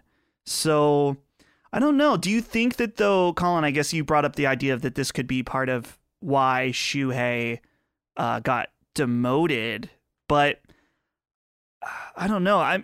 Let's see, the team never got above 30 people. So again, cheap for Sony standards, but it is still a lot of money going out the window for however many years for no reason. I guess I wonder. I mean, all told, I assume this project cost them tens of millions of dollars. Nothing catastrophic, but certainly something.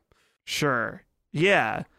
I'm wondering, because I didn't get to see the Polygon article, did they ever say how far along? Like, is there like a playable Well, no, never left pre-production, you said. Right, yeah. It was never out of pre-production. And if you read about Sam Coates, and I'm not trying to insult him at all, but Sam Coates was at Sony for a long time, and he actually worked at Team Soho, which is like the legendary shuttered now Sony London kind of imprint that did The Getaway.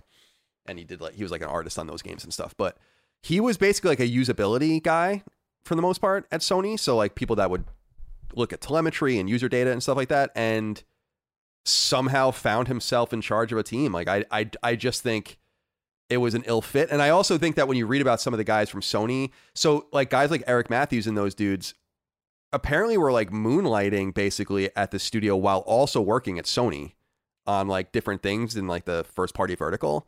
So these guys would apparently come in, according to the story, and just rework shit. Like they would even tell people if they were working on like art, you know, like when you're done with a piece of art, you might save like the PSD in Photoshop, but you'll flatten it and then make it into like a PNG or whatever for its use.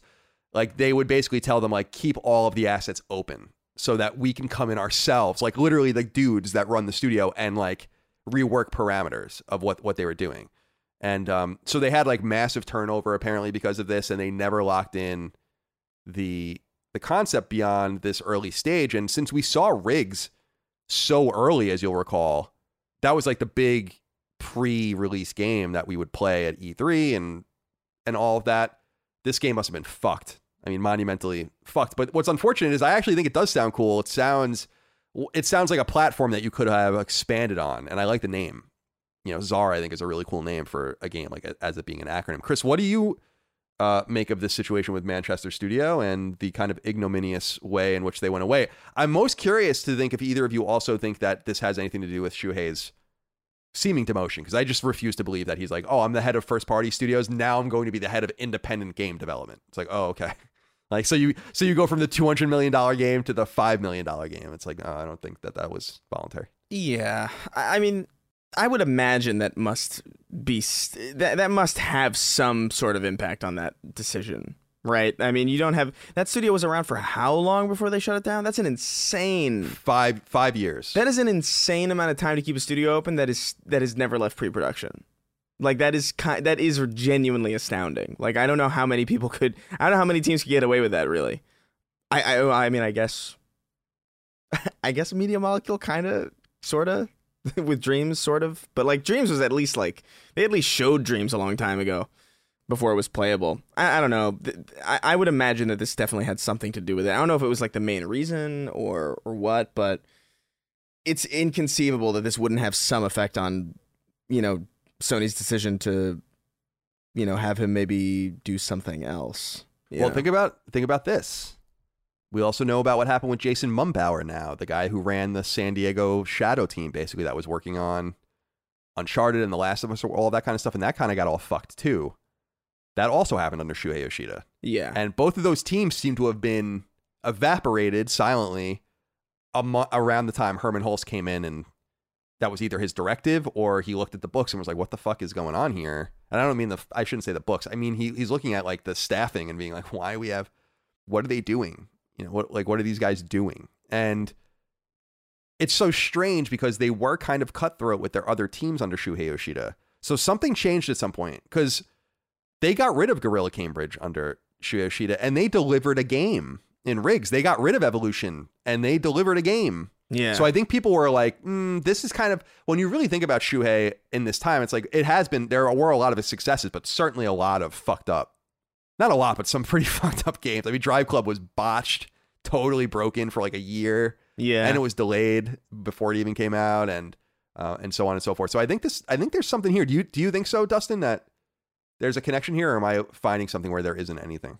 No, I think that makes sense. I guess, I don't know, we see at the same time, like the Shuhei demotion or whatever happened around the same time. Was it the same time that Herman Hulst got his promotion at the same time Herman as Hulst Jim Ryan? I think that was all probably. I think that was all right. Well, no, right. I think what ended up happening, and people don't have to write about this because it's not that important, but I think it was earlier that year that Layden left, and then I think Jim Ryan was announced later that year to come in, and then I think all of the shakeups underneath him happened. So I think it might even have been his call. Right. Well, I could see Jim Ryan looking at everything, and he's the guy that needs to have the vision for the company, and he may have reviewed some of these different things, and I would like to believe that it wouldn't just be like, it's not just one thing or like the just the negative aspects. He may be like, well, we had a lot of success with Shuhei handling these things, but we also have these negative aspects, and we also want to move in this AAA blockbuster direction. And Herman Holst is the head of a studio that made one of those titles for us, and he's got the chops that I think will work for my vision, whereas opposed to Shuhei, maybe not. So I could understand there being total shakeup at the top when you have a new guy that's in charge of the direction of the company. So is it a factor, I guess, to boil things down? Most likely. You'd have to imagine. I mean, that's a pretty big change to change the head of your worldwide studios, right? So surely they were looking at the positive and negatives. You don't get rid of somebody who's doing everything right, unless that would make no sense. Yeah, you don't fire like Matt Stone and Trey Parker, Right, exactly. And it's also worth noting, I mean, although I love Days Gone, I mean, Days Gone was like one of those last games, I think, in that era. Certainly greenlit and given the long run. But so too was Ghost of Tsushima, and The Last of Us, and The Last of Us Part 2, and God of War reboot, and Horizon. Although I think that they were so interested in Horizon and Herman Holst specifically because he was involved so deeply in that. And I think he wanted to bring that, or they wanted to bring that spirit to others. I'm so interested. I don't have that close relationship with Shuhei like I used to. I mean, I used to go out to dinner with Shuhei Yoshida in Japan when I'd see him there. We're not on that basis anymore, but I would love to ask him because it would be interesting. In fact, I don't know if I ever told the story on this show, but I met him a few times for dinner, and he would send me this, like, or his secretary would send me this just document that was in Japanese with like a Google map and everything, and they would just say, like, hand this to your taxi driver, and then I guess it was like the name of the store and the directions, and so I'd be like, I just like, and they'd like nod or whatever, and then they'd bring me, and then they would just point me to where I needed to go. It was kind of funny. It was cool. That's crazy. All right, number 2. This just happened before we started recording as well, although we knew it was going to happen. I don't know how much we have to talk about it, but I'll be interested to see what everyone has to say.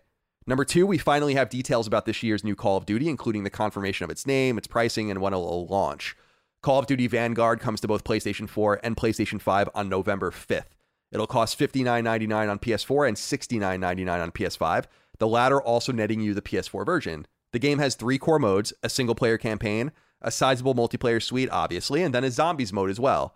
The game is being led by Sledgehammer, the Activision-owned team that also co-developed 2011's Call of Duty Modern Warfare 3 and 2020's Call of Duty Black Ops Cold War, and alone developed 2014's Call of Duty Advanced Warfare and 2017's Call of Duty World War II. This game returns to World War II. 4 Activision-owned teams are in support on Vanguard: Beanox, High Moon, Raven, and Treyarch. I have it here written as Beanbox. That's not right.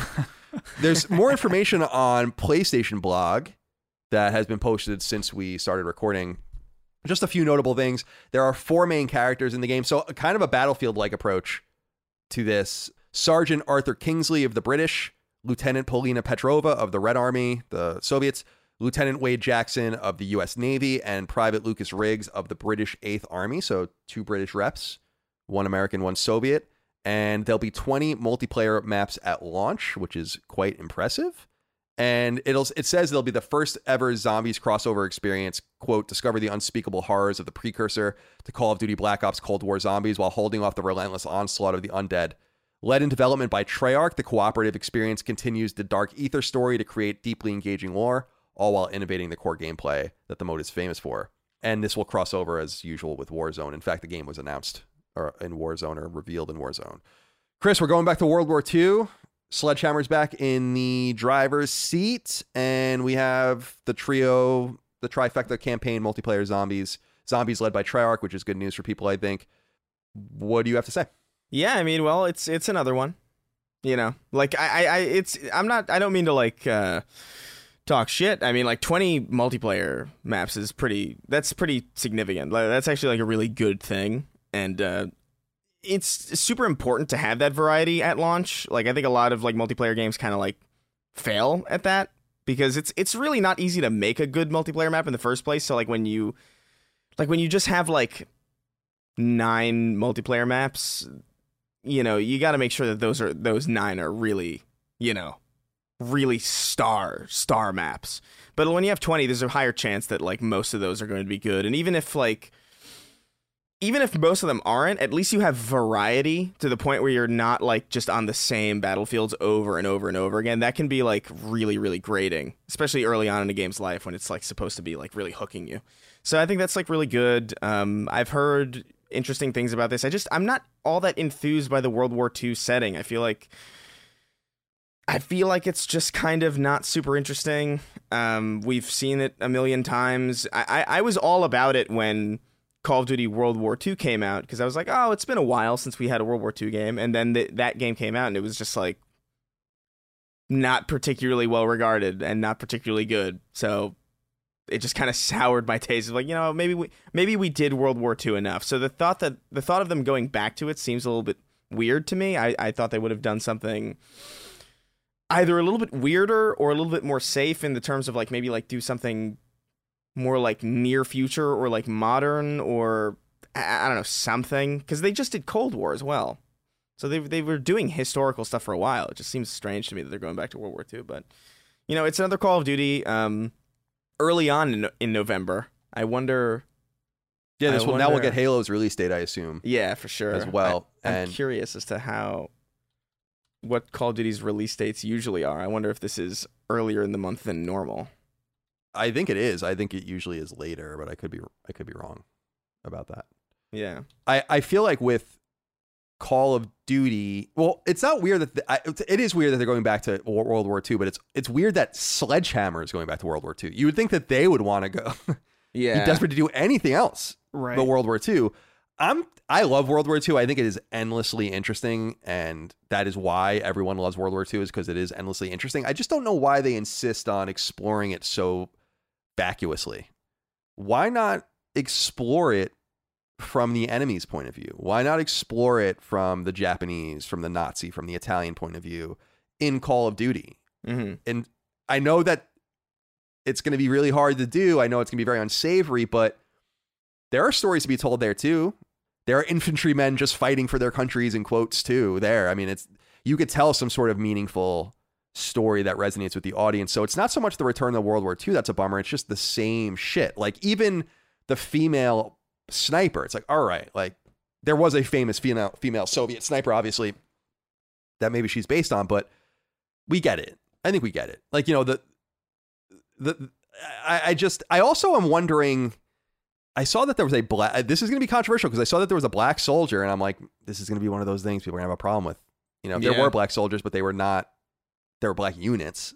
So it's a little ahistoric, but it is Call of Duty. So I think we are kind of pulling out problems where people who play these games each month or each year rather, are just going to love them. Dustin, what do you have to say about Call of Duty Vanguard coming November 5th? I can't get over this part in the reveal trailer. I'm watching it now. There's a man who's a gunner on a plane who stops using his gun to pull out a pistol, and he shoots at another plane and takes it down with his pistol.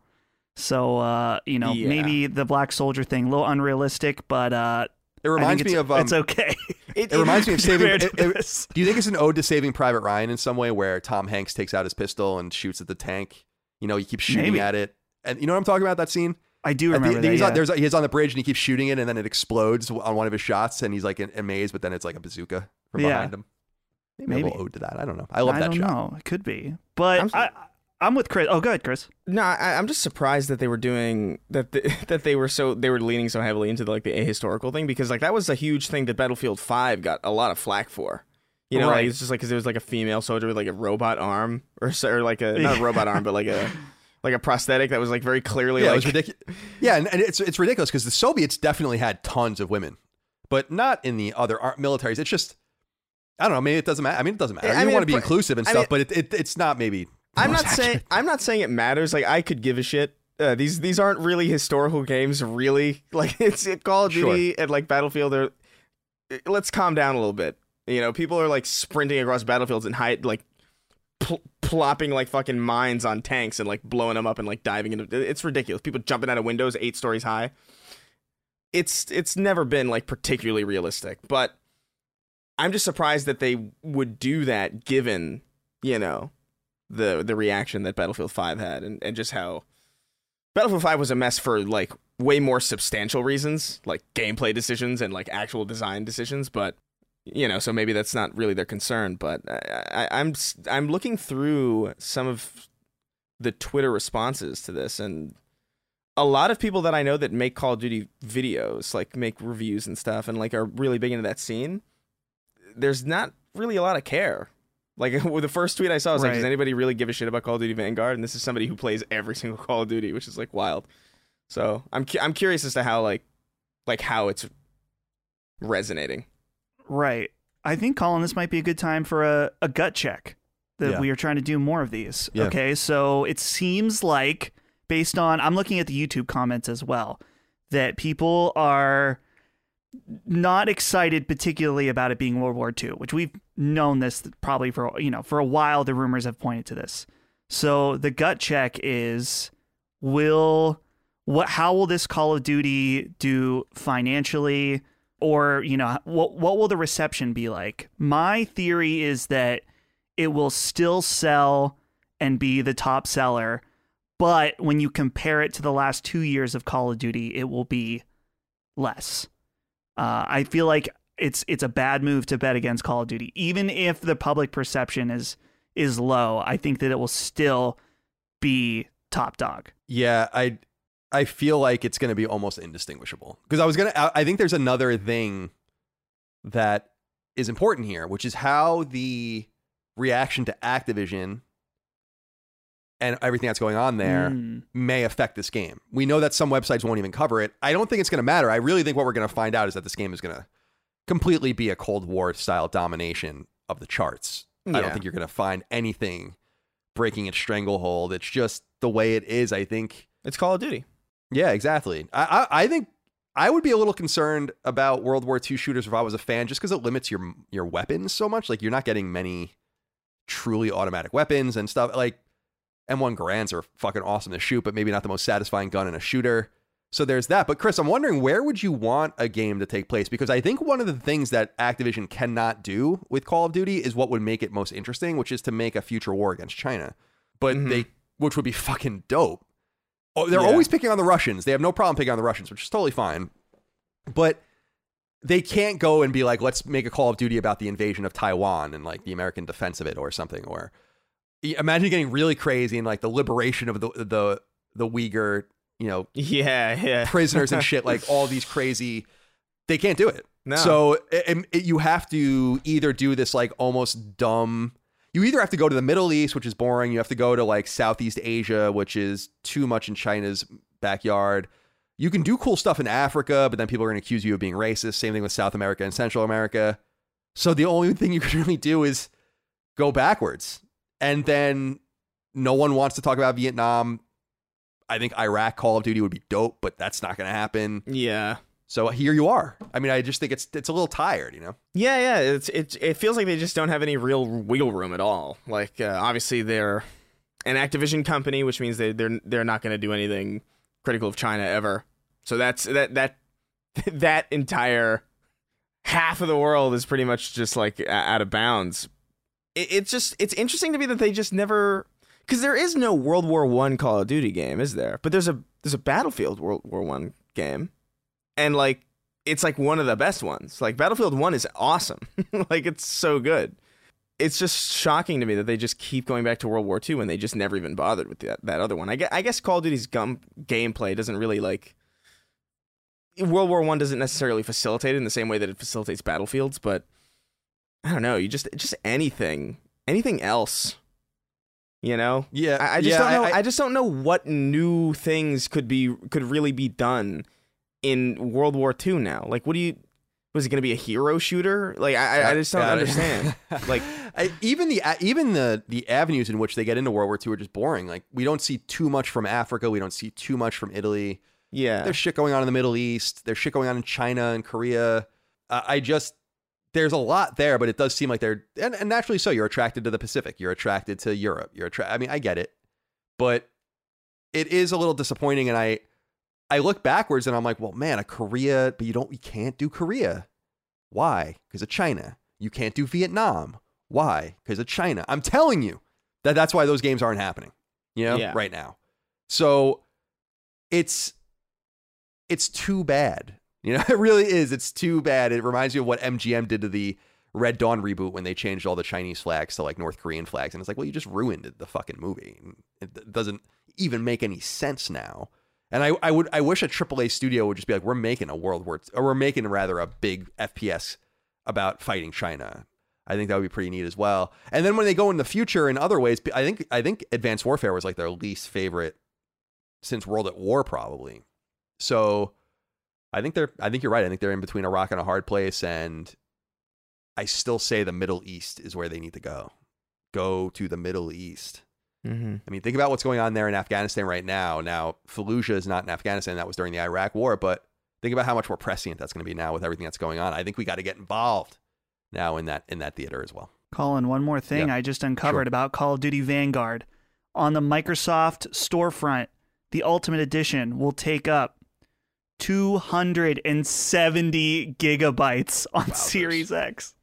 That's just ridiculous, dude. Like, bruh. That is so fucking egregious. Dude, if you got a Series S, that's like more than half of what your internal storage. Wait, is it 250 or is it 500 for the Series S? I don't know. I think it's still a terabyte, isn't it? Let's see. Storage on Series S. Well, I feel like it's, I can't remember. It's either 250 or half a terabyte. I don't think it has the full terabyte in there. That's one of the ways they like made it cheaper. But man, I wonder. I mean, that's for the Xbox. We don't know what the PlayStation version is. I'd have to assume that it's pretty close. But man, I don't know. I don't know what's going on there. It's that big for any platform is ridiculous. Like, compress your files, dude. Like, do they not know how to do that? Like, I don't know what's going on with Call of Duty games. Like, they just don't know how to compress. Every other game just understands how to, like, not take up 150, 200, 2 million gigabytes. But for whatever reason, they just can't figure out. It's just like, this is how we've always done it. Right. I guess we'll just keep doing it. It's baffling. That is so much. Games Radar, this is from before launch. Series S reportedly has 364 gigabytes of storage for games and apps. Yeah, that's it. That's okay, well, it's a 512 internal, and then after the OS, you have 364. So then if you want to install Call of Duty on that bad boy, that's going to take up 270 gigabytes. Oh, man. It's not getting any better out there. No. All right, this next one is interesting. This was before the stories that we just read was going to be the top story today on our show, and I think it's going to give us a lot to talk about, but we'll see. Number 3, data mining YouTube channel Speclizer. I think I'm saying that right. Quietly released a video showing off some really interesting items that appear to be left over in The Last of Us Part 2's package files. In other words, there are assets in the game that are never used and never otherwise appear and seem to point towards the original intent of the game's once in existence, since cut multiplayer suite. The biggest asset is a map that shows an in-game location that actually merges single-player areas from the campaign together into one, including the motel and stores in Jackson, Wyoming, Port 66 and its accompanying parking garage and docks, the Coast Petroleum gas station and surrounding environs, and onward. While speculative, the YouTuber notes that the map is so seemingly enormous that there could have been some sort of battle royale component in The Last of Us Part 2 originally. Other assets were left behind too. A red set of almost VR-like goggles are labeled as the quote-unquote listen mode device, while a low-res item known only as a collar, in quotes, indicates that maybe dogs had a place in multiplayer as they did in single player, as it was originally conceived.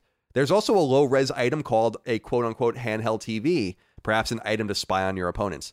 There are also a ton of armor, backpacks, and other items seemingly for Ellie and other players, also in the data, though this YouTuber hasn't yet cracked them.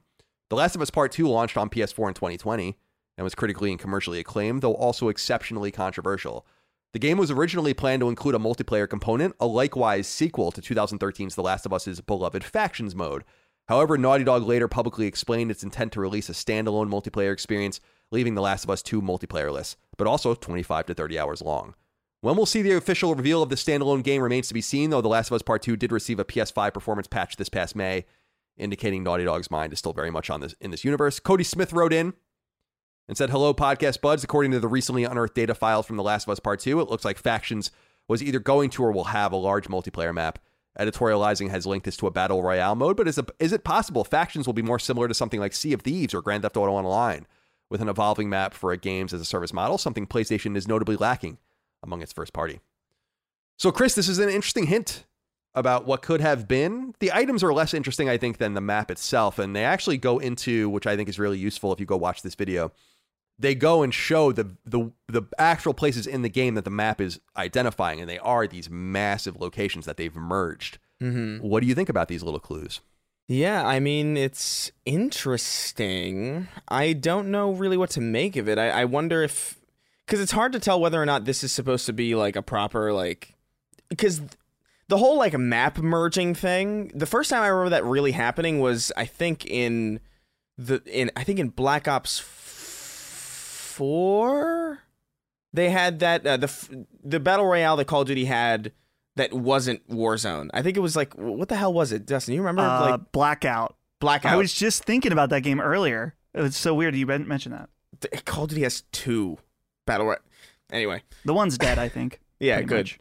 But that was the first time I saw that, where they took a bunch of different multiplayer maps and like put them in the same kind of giant play space, which is like a great idea. Like that's been around for like a really, really long time. Just the idea of like having like, what if every map was playable at once type deal. It's like, it's very classic, like FPS kind of thought school. But I think that's usually indicative nowadays of Battle Royale, of just like, hey, you know, drop in, scavenge, and like, you know, you got this famous location and this famous location and this location that you recognize.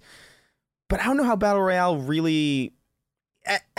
It works with The Last of Us because it is about scavenging and it is about sort of being the last man standing in some ways. Like, you could stretch that into the tone of that game pretty easily, but at the same time, Battle Royale is so wacky in every other incarnation that I've ever seen it in that it's hard for me to imagine, like, Ellie walking around with like a hot dog costume, you know what I mean? And just like all these like weird like other tropes of like, you know, skins and, you know, customizable, you know, cosmetics and how that would work.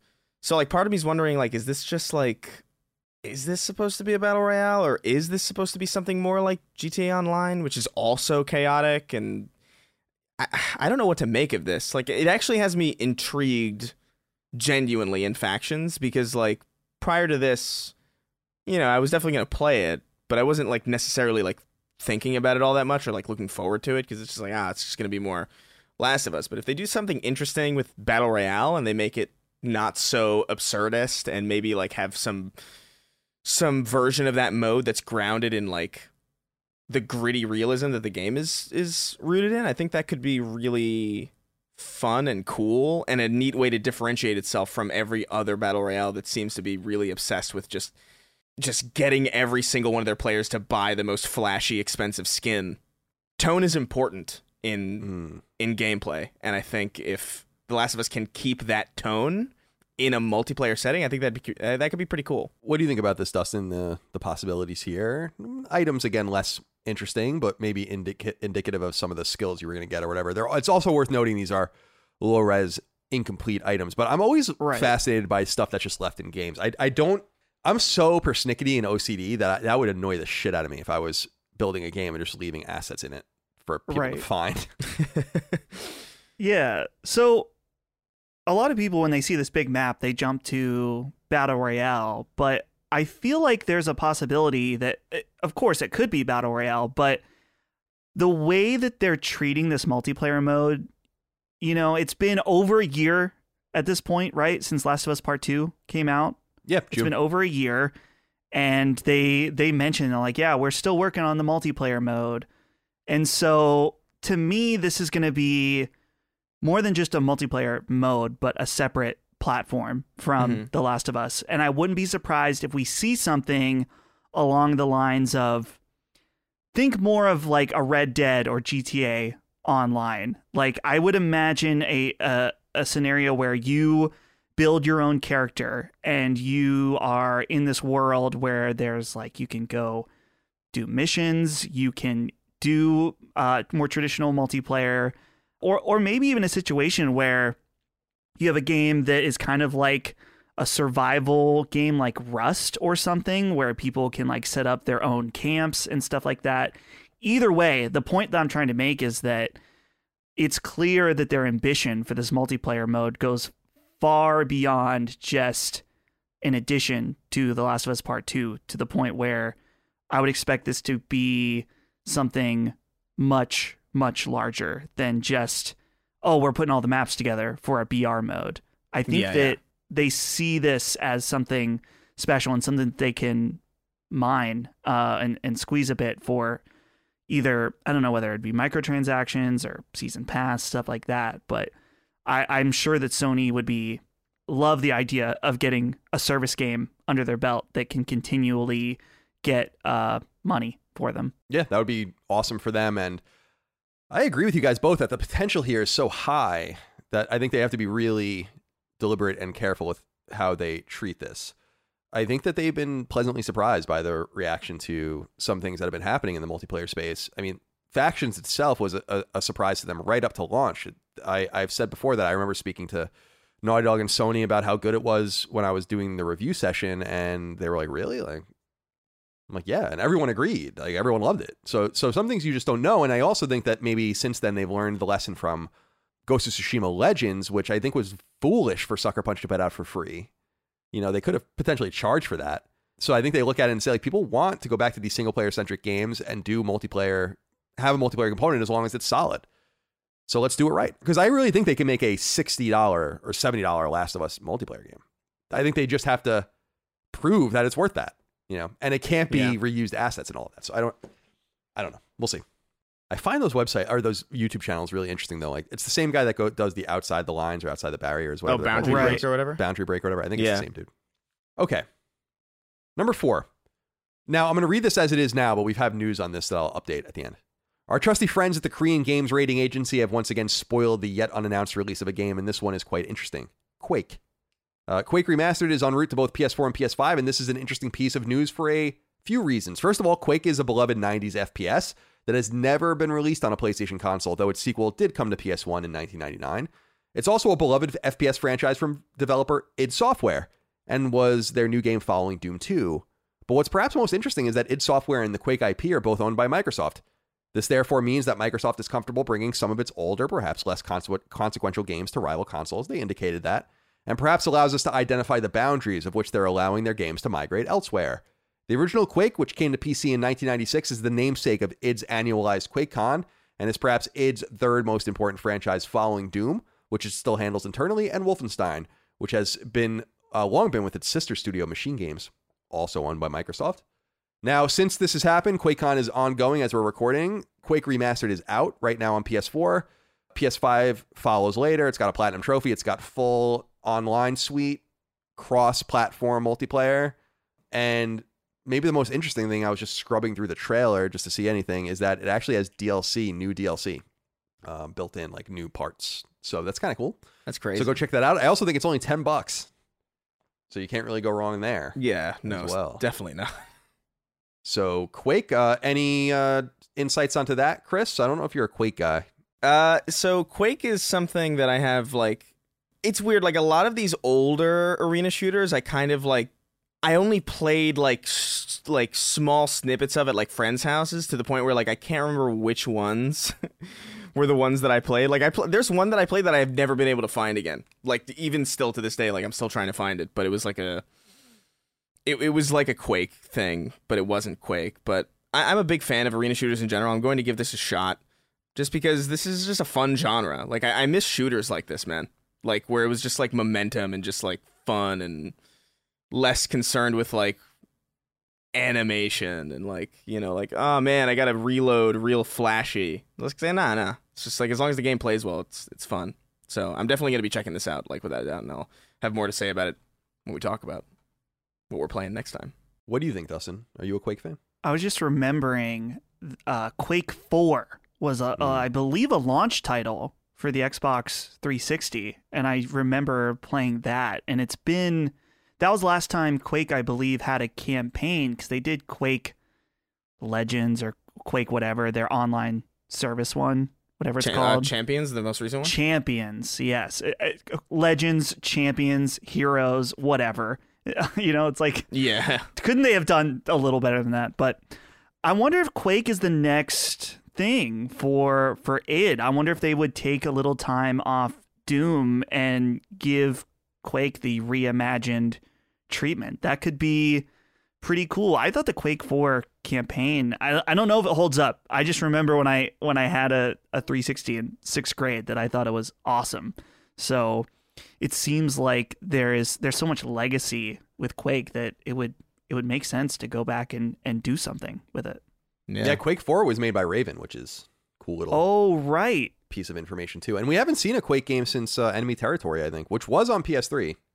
But man. Quake 4 was not on PS3. Yeah, I'm looking at the trailer right now, and like it ends with like a rocket jump, which is like so beautiful. It has me excited. Cool, man. Yeah, we'll talk about that next week then. All right. Number 5, back in early April, developer People Can Fly and publisher Square Enix released their third-person shooter RPG Outriders on PlayStation 4 and PlayStation 5, as well as elsewhere. The game had about 3.5 million players in its first month, though that number is inflated by it being free at launch on Xbox Game Pass. And here's where an issue emerges, because it seems that Outriders' early success was overstated due to that Game Pass infusion, and even though Square Enix was bullish early on, it appears that the game hasn't broken even yet. Word comes by way of a letter written on developer People Can Fly's website, directed towards its investors and creditors. In short, the Polish language letter, translated via Google, notes that because they never received royalty payments for the game as of June, quote, this probably means that according to Square Enix, Outriders did not break even after the first quarter of sales. According to the publisher, the revenues for the sale of Outriders are due to the company only after all game costs are covered by the publisher, end quote. The studio doesn't even know how many copies its game sold, though they suspect it's between 2 and 3 million units outside of Game Pass. But People Can Fly is rosier in their outlook. Quote, the sales tale of Outriders is ahead of us. We mentioned earlier this year that we're working on further development support for this game, and I hope to be able to share some details soon, ellipsis.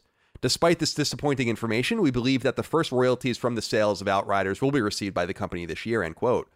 What's strange is that Square Enix doesn't seem to be communicating any of this to the company itself.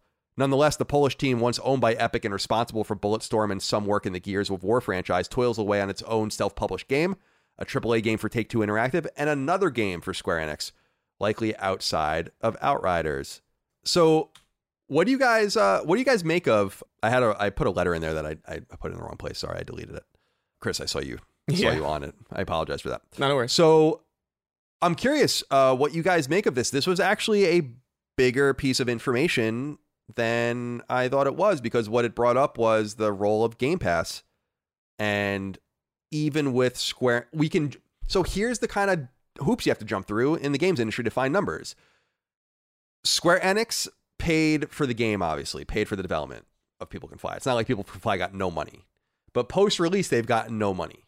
So because of that, we go to the Polish language write-up from People Can Fly talking to their investors saying they haven't received money yet. So we can indicate that the game is not profitable. Therefore, we know that anything Square Enix has said about the game early on was from the lens of the game not being profitable. And people were talking about Game Pass being this huge boost for the game, and it rose numbers, but the game is not in the black yet. Mm-hmm. It's just something to talk about. What do you think, Chris? I think it's a little weird. Square Enix has been making like confusing decisions lately, like financially. Like, we know that the Avengers game was like a mess. We know that like it seems like they just don't have a good business mindset for anything that isn't Final Fantasy. Because even when they were like, oh, Tomb Raider's not profitable, you know, or like Tomb Raider doesn't make enough money, let's not do Tomb Raider anymore. Let's do Avengers. And then that ended up being like a massive sink. And then they're like, we don't need Hitman. Whatever. Take Hitman, IO. And then IO leaves and makes Hitman, and they make a ton of money on Hitman. And it's like, this seems to be less of a Game Pass problem and more of a Square Enix problem, because I've heard nothing like this from other developers that I've spoken to or other publishers outside of Square Enix, where they just have a weird way of like determining what projects to invest in. And it's just it's not like they didn't like, obviously Microsoft pays for games to be on Game Pass, you know, like it's not like that wasn't, and it's also like this weird in between where it's like a live service game, but there's no monetization. So it's also like a weird kind of thing. That was like, I know that was like the point, but that's also kind of something to consider. But I just find it interesting just because this is such a Square Enix thing that they just continuously like lose their profitable shit, and then they do something that they think is going to be amazing, and then it ends up being way more costly than they anticipated. Yeah, I also think that this is another chicken and egg situation. Did Game Pass help or hurt this game? Just because they didn't make a profit from it doesn't mean it hurt it. In fact, it could have been way worse. So we're not getting all of the information that we necessarily need. The game had a lot of attention because of that. But the other side of the coin, I think that people are arguing, Dustin, is that a game being on Game Pass makes it budget to a lot of people. It doesn't bode well for a game necessarily to be given away to one group of people and for the others to buy it. It doesn't always reflect well on that game. And what we're seeing are a lot of numbers coming out, like Hades, for instance, with physical copies. I don't know if you guys saw this, where like 92% of the physical copies on Hades were sold on PS5 or PS4, something insane like that. So people aren't buying games on Xbox. I mean, now that might not matter, but I doubt Square Enix got in bed with People Can Fly, put the game on Game Pass, then sold it elsewhere so that after the first quarter on sale where they make the most money, the game would not have broken even yet. So something's wrong. I just don't know what it is. What do you think? Right. Well, you brought up the point of like, it could have been so much worse. Maybe, let's say this game doesn't come to Game Pass and there's no initial burst of players to tell their friends on a different console or whatever to go play it. You have to imagine a huge amount of PS5 sales were from people that became interested in it because of, you know, the huge surge of players at launch, which, dude, the other thing, to be fair, and I think this is something that Maddie has said, is that this game had a lot of problems at launch, and I think that contributed to its overall fall off of sales. So yeah, there's definitely many factors at play here beyond Game Pass. The question that I have, and someone could figure this out, so maybe this is a dumb question, but for Square Enix, Chris, you mentioned about how they're never satisfied, like, oh, it didn't make money. My question always is, did they lose money? Which I think in the case of Avengers, they did lose money, at least initially. Mm-hmm. Or did it just not make as much money as you want because you're used to having mega hits like Final Fantasy or something like that? That's usually what that reminds me of, like when Activision was like, Destiny 2 didn't make enough money this year, and you look at how much money, and it like made like over like hundreds of millions. It's like, what do you like, what are you looking for? Like, what do you mean? Like, I retweeted this thing earlier this week of just because it's like a really fast an amusing like array of headlines. It says Marvel's Avengers still hasn't turned a profit since release, and then the next thing is Square Enix disappointed by sales of Tomb Raider, wants to maximize profits during development. Yeah. Hitman games on hold after Square Enix drops developer IO Interactive. Hitman 3 earns all of its money back in just 1 week, making it a hit, man. And it's like, right. Well, dude, it's just funny that Square Enix is like, when I think of Square Enix, I do think of like, you know, the anime stuff, like the Final Fantasy stuff, and you know, and that's their bread and butter. I think that's like where a lot of their success, and obviously like from the MMOs and all that stuff. So like, it just feels like they don't have an eye for anything outside of that, and even within that, they fuck up sometimes, like putting all those classic Final Fantasy games on what, mobile or like PC or something, and not on PlayStation. Just like they make really confusing decisions that only seem to hurt them. And I just don't understand who's making decisions up there and like why they haven't been like pulled into a room and like talked to, or like, because they've just been consistently fucking up. You know, Square is one of those companies that I feel like there is it's probably better now, but it seems like there's some kind of divide between Western Square and Eastern, you know, Japanese, the Squaresoft proper, just because some of these decisions, like the final. So let's take the Final Fantasy one, for example. I'm sure that decision was a very Japanese focused decision to release these games on mobile and on Steam. In fact, I bet you the Steam was like, well, it's easy because we've already done all the work on mobile. We can easily just throw that over.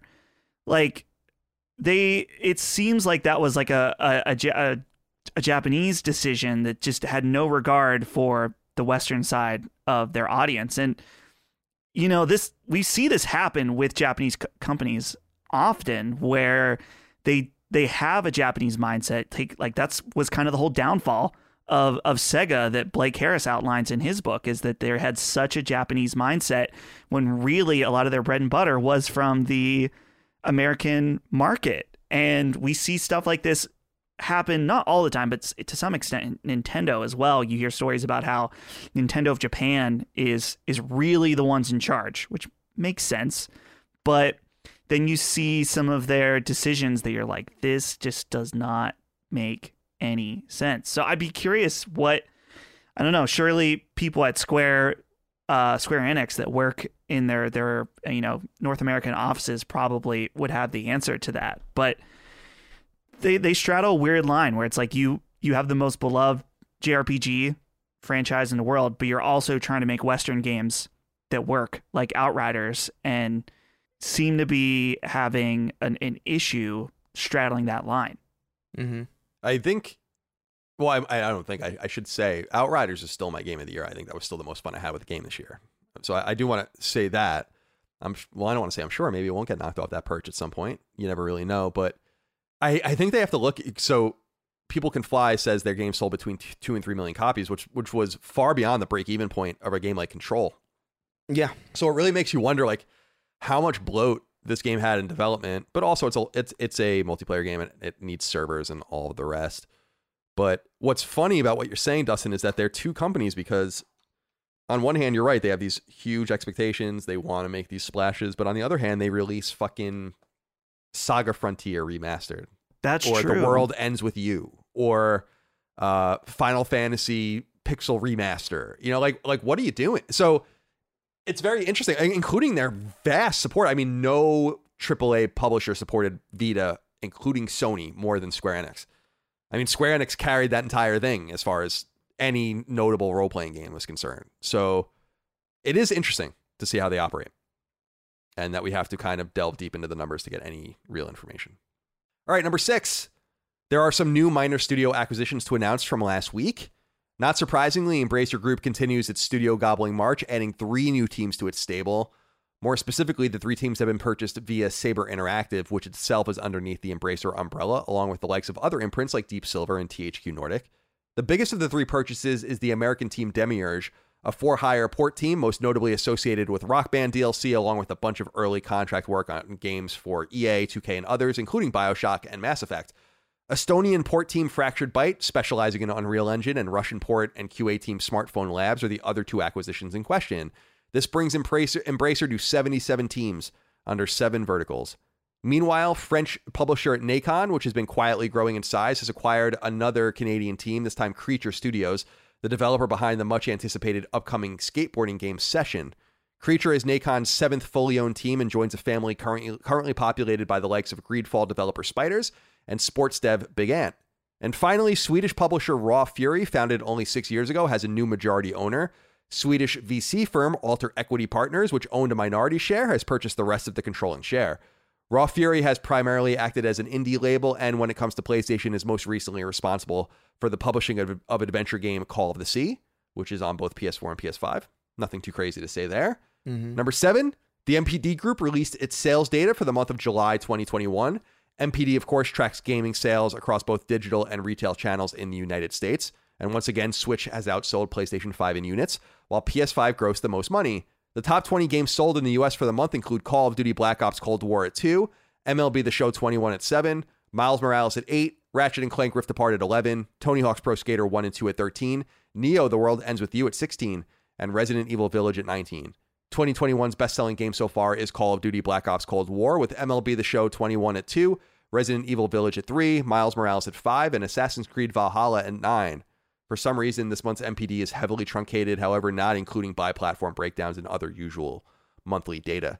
Dustin, I wanted to ask you, did you see the stuff out of the Media Creates chart from Japan last week, the sales data, in which the top 30 games were all Switch games? I don't know if you guys saw that. It was the first time, I think, since 1998 that there was no PlayStation game on the top 30 games sold in Japan. So things are really slowing down over there.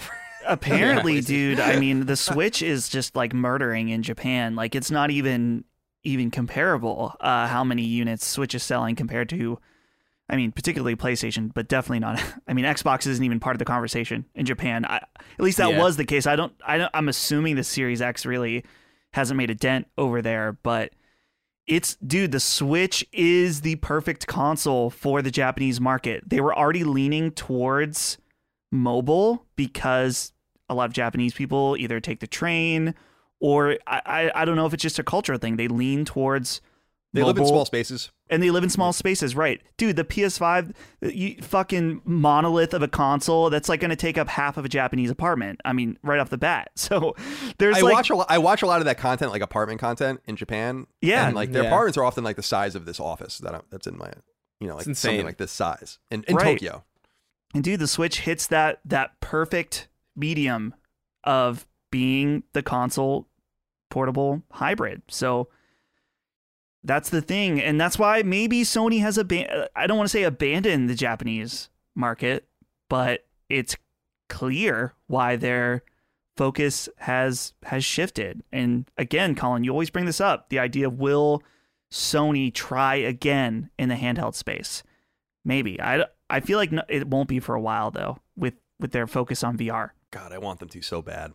But I think what we're going to end up getting, this will satiate me, is because remember Jim Ryan said that smartphone games from PlayStation are not too far away. Now, they've done smartphone games before, but like a whole new barrage of them. If those games are good and they have trophies, I'll be on it. Okay. Number 8.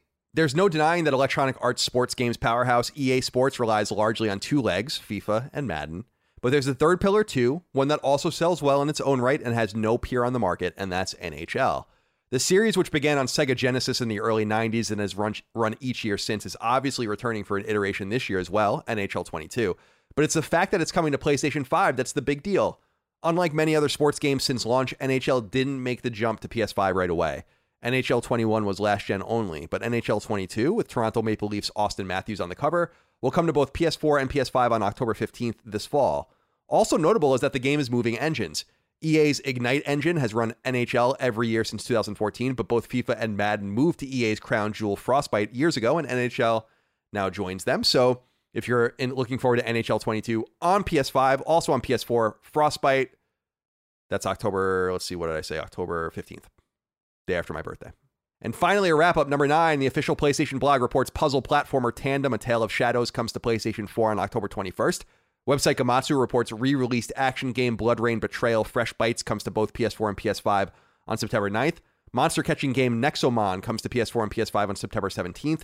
Brawler RPG Young Souls comes to PS4 this fall, and FPS Cultic comes to PS4 and PS5 at some point in 2022.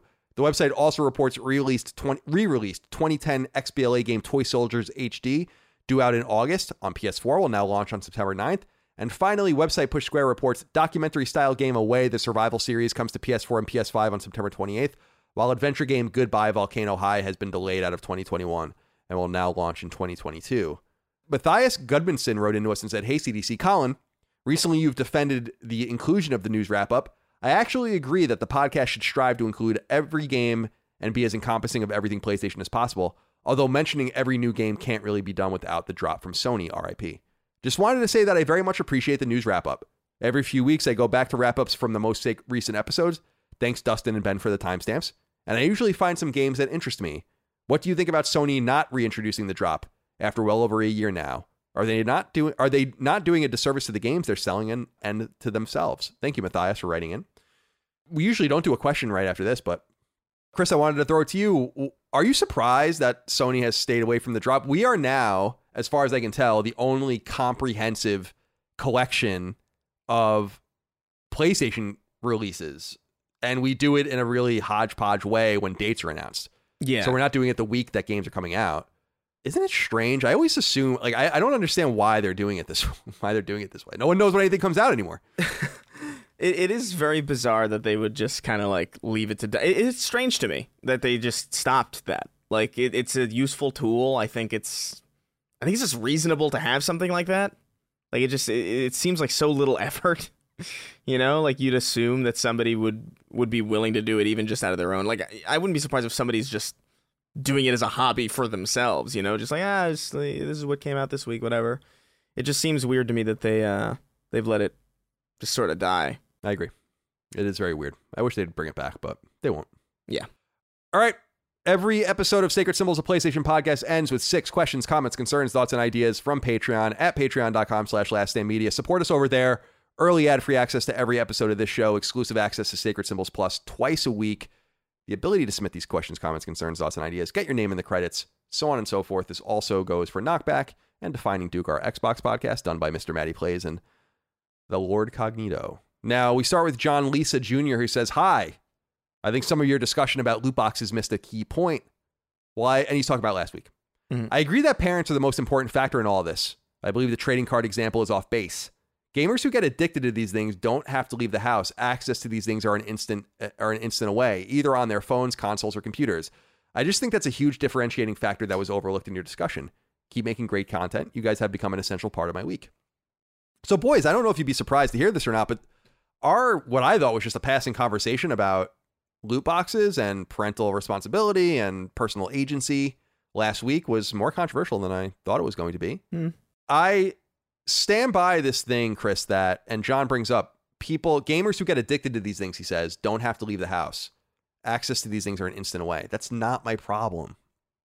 Right? Like, it's not my problem. It's just like if a convenience store, like, I'm not a cigarette smoker, but if a convenience store sells a pack of cigarettes to a 16-year-old and that person gets addicted to cigarettes because the proper protocols weren't followed, that doesn't mean that an adult shouldn't be allowed to have easy access to cigarettes that they can pay for and prove their identity to. It's just like you can stretch it to any angle, and I just don't understand why when a person is vulnerable in quotes that we should all change our behavior, when in reality, the people that are closely aligned to those that need to be kept away from this thing need to change their behavior. Yeah.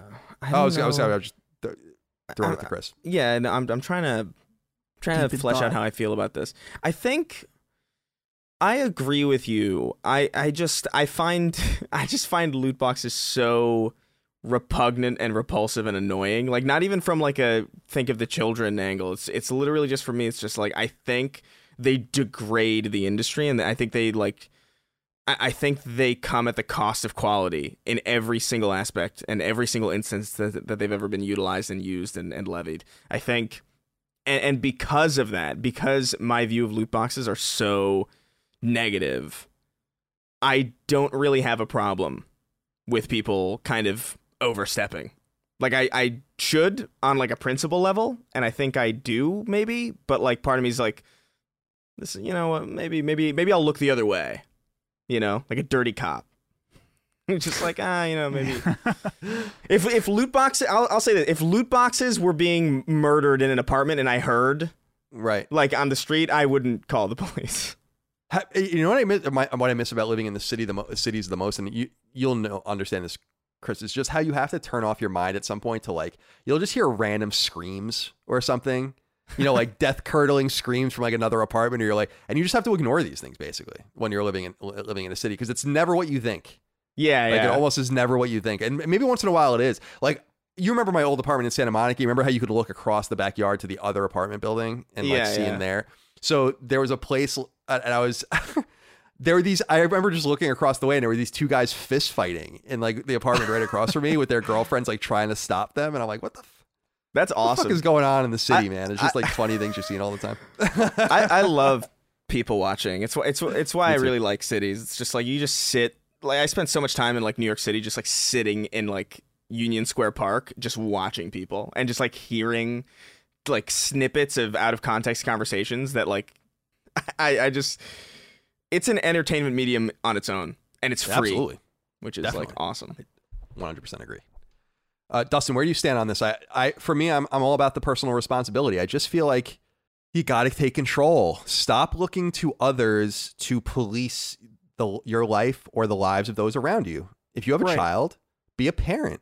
You know, if you have I'll be honest with you. Like, there have been times in my life where I felt like I was drinking too much.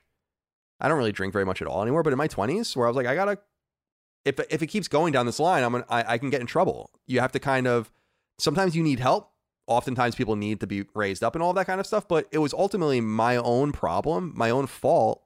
And it required me to overcome that. So when you're over 18, I have no sorrow for you about many things that happen to you. You got to take responsibility for yourself. But under 18, you have to be able to look towards the people in your life that will guide you. If I tried to take my parents' credit card and buy something when I was 10 or 12 years old, they would have fucking killed me.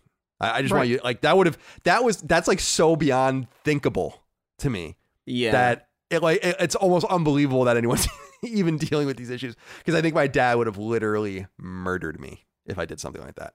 Right.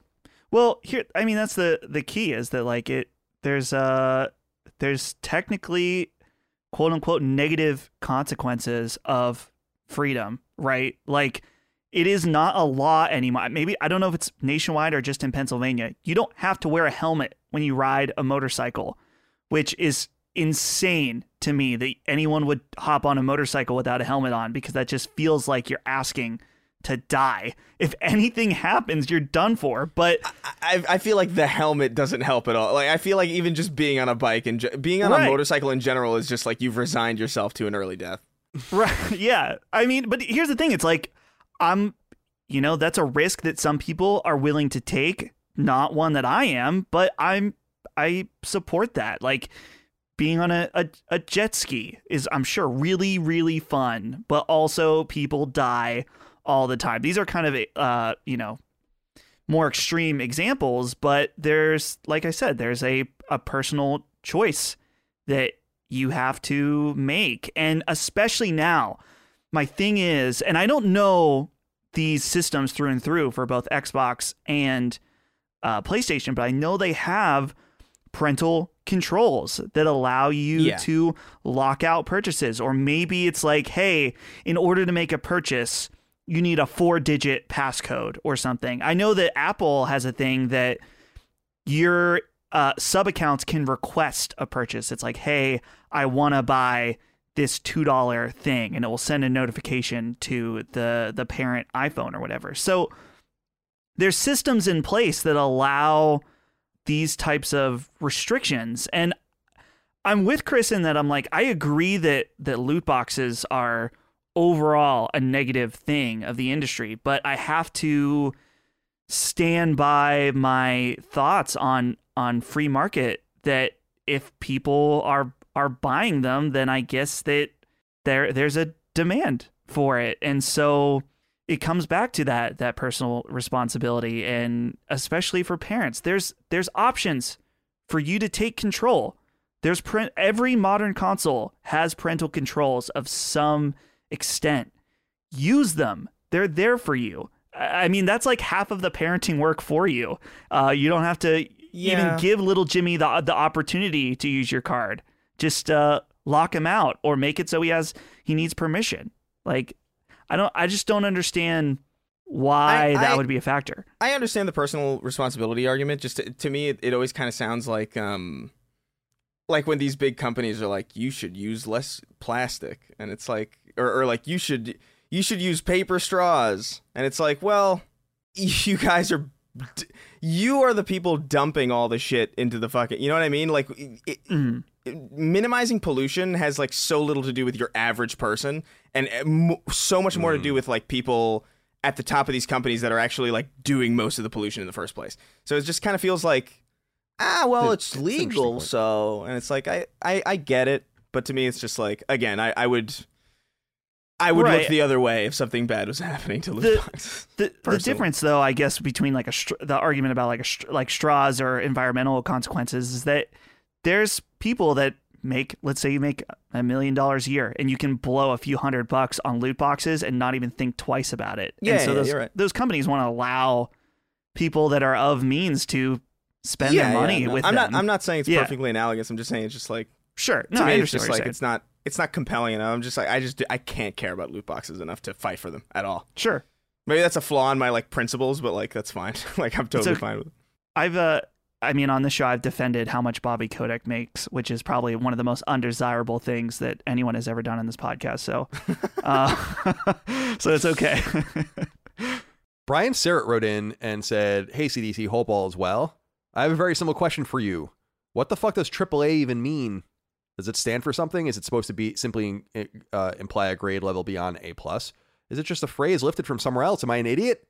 Anyway, thanks for all the incredible content you guys produce and take care." So the term AAA in the gaming industry, a lot of people think, and I actually thought this at one time too, that it is referencing minor league baseball. And so in minor league baseball, for people that don't know, there's the major leagues, and then there's AAA, AA, and A. And those are like your so-called farm leagues where you draw players from. But in fact, the AAA moniker comes from the credit world, the bond rating world, and indicates like your highest value product. So it's actually a term that was used, a term of art that was used on the publishing side and the development side to talk about games that are expensive and will likely sell a lot. And that that term has kind of transformed into us saying, and we know in the industry what the difference is between a AAA game, an A game, a AA game, an indie game, etc. So it basically just means that the cream of the crop. And obviously there have been others, like quadruple A was the thing that Microsoft tried to do for a while. AAA Plus was the thing for a while. But basically, what's funny is that we really, with game rating, with keeping it game wise, it should have been S games, like, right? Like, because S is always like the highest ranking. That would have been the better way. But that's where that comes from. I just wanted to throw that out there for Brian. I wrote Brain in the document, but his name is indeed Brian. Ryan Pacheco wrote in and said, "Hey guys, I've been thinking a lot about the Sly Cooper 5 rumors I've been seeing online and was wondering what your thoughts would be if Sucker Punch were the ones making Sly 5. I agree with your previous statements that having studios like Naughty Dog work on Jack," sorry, I have a little tickle in my throat, "or Sucker Punch work on Sly Cooper is not the best use of those studios' time. However, with Sony stating that they are more interested in growing their existing studios, and Evan Wells even stating that he wished Naughty Dog had kept working on Jack, like how Insomniac did with Ratchet, could we see Sony add additional teams to say Naughty Dog or Sucker Punch who would make new Jack and Sly games, benefiting from being in the same studio those games were originally made in, while not holding overall studio back from like Insomniac has been able to do?" This is an interesting point from Ryan. Dustin, let's start with you. I'm curious what you think about this idea of maturing a new Sly Cooper game internally. Now, of course, the first 3 Sly Cooper games were made by Sucker Punch before Infamous, and Sly Cooper 4 was made by Sanzaru, and they're off the board now because they're owned by Facebook. So it's not to say another team couldn't make a Sly Cooper game, but you really only have Sucker Punch or a team that has never worked on it at all. Evan Wells and others have indeed kind of lamented maybe moving away from Jack a little bit, and Insomniac does seem to have it perfect where they were able to do Ratchet and Resistance and all the rest at the same time.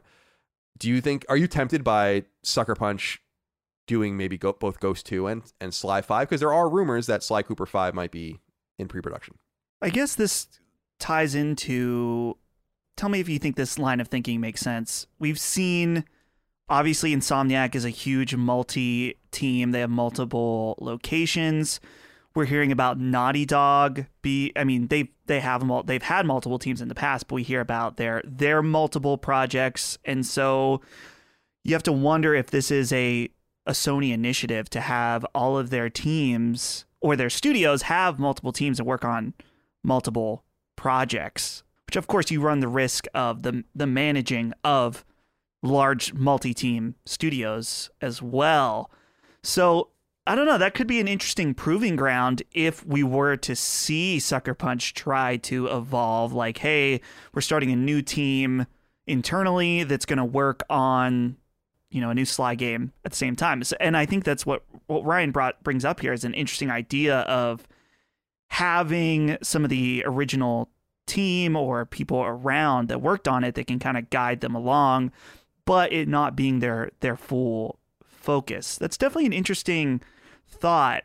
I feel like, though, overall, we would see a new Infamous game before a new Sly game, just from a sales perspective. I would think so, too. I do wonder, Chris, what their plan was with Sly, because I've said it many times, Sly 4 teases Sly 5. Now, it's not a huge surprise that there is no Sly 5. Sly 4 didn't sell extraordinarily well. But then, as people might recall, Sony made a massive order of Sly Cooper animated shows, like something like 60 episodes. I don't know if people remember that.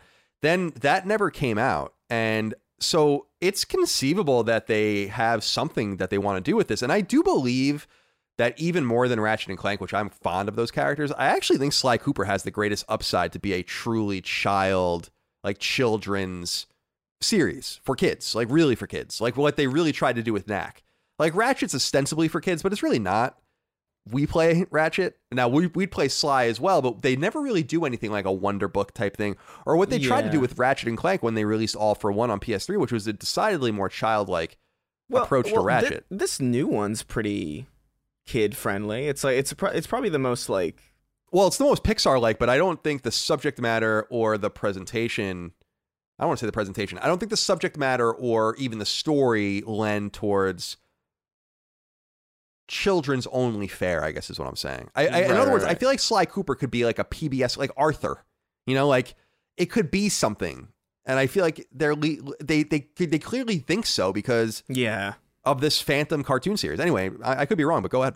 No, I think it's interesting. Like the premise of having like, I mean, Sony has talked about like, you know, possibly like expanding studios, and obviously Insomniac has been like a model for this. They've done it so effectively and so efficiently and with such consistent quality that it would be dumb not to explore that avenue for other studios if other studios were willing to do it. And the biggest argument in favor of this, and this is not something I would normally argue for, the idea of like, I'm usually of the mind that studios should just move on. Like I don't want Halo to go back to Bungie. Like I just don't want to see that at this point. I would rather it just stay where it is and improve, because the fact of the matter is that these studios are not the same studios. You know, you might as well, giving Halo back to Bungie is, you might as well give it to Avalanche, you know? Not to say that Bungie and Avalanche are like the same quality, but it's like, the clientele there and the people working there are so different from the original team that it might as well just be a completely new team in the first place. So that's true. I normally wouldn't argue this, but given Insomniac's consistent ability to deliver with this model, and also just the general idea of like, I feel like a lot of people want to work in games industry because there's maybe a game they want to work on, and then they work for the studio that they want to work for, and it's like, oh my God, I'm finally working for the studio that made my favorite game. And then they move on and they do something else that they don't want to do.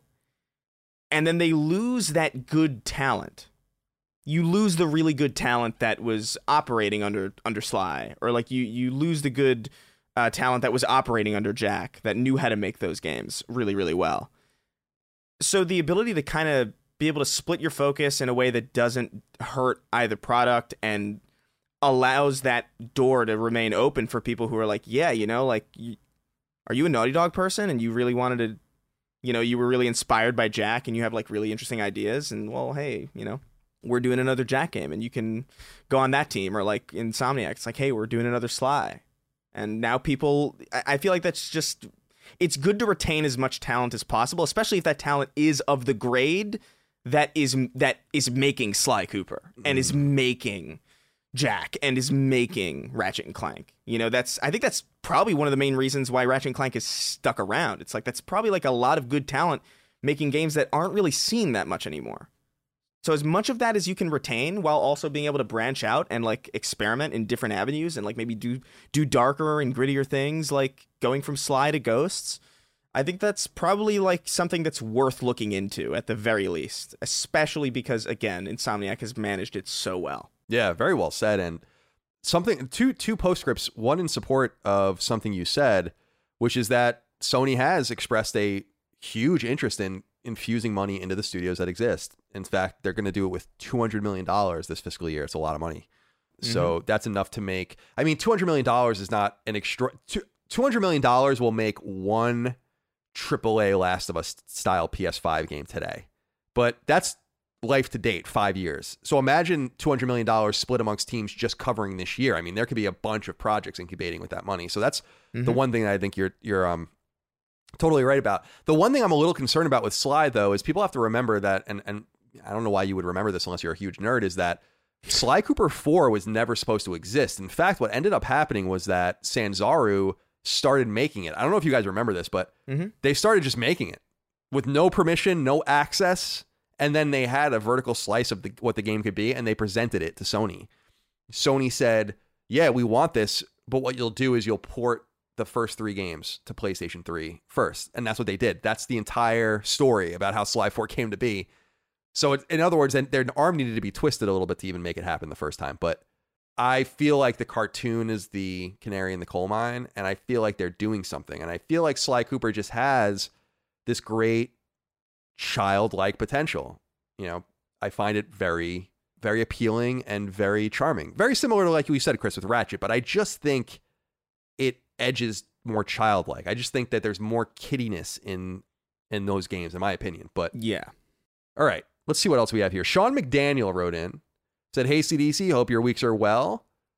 I'm sure this question is one that is easily answered, but I'd like to ask it anyway.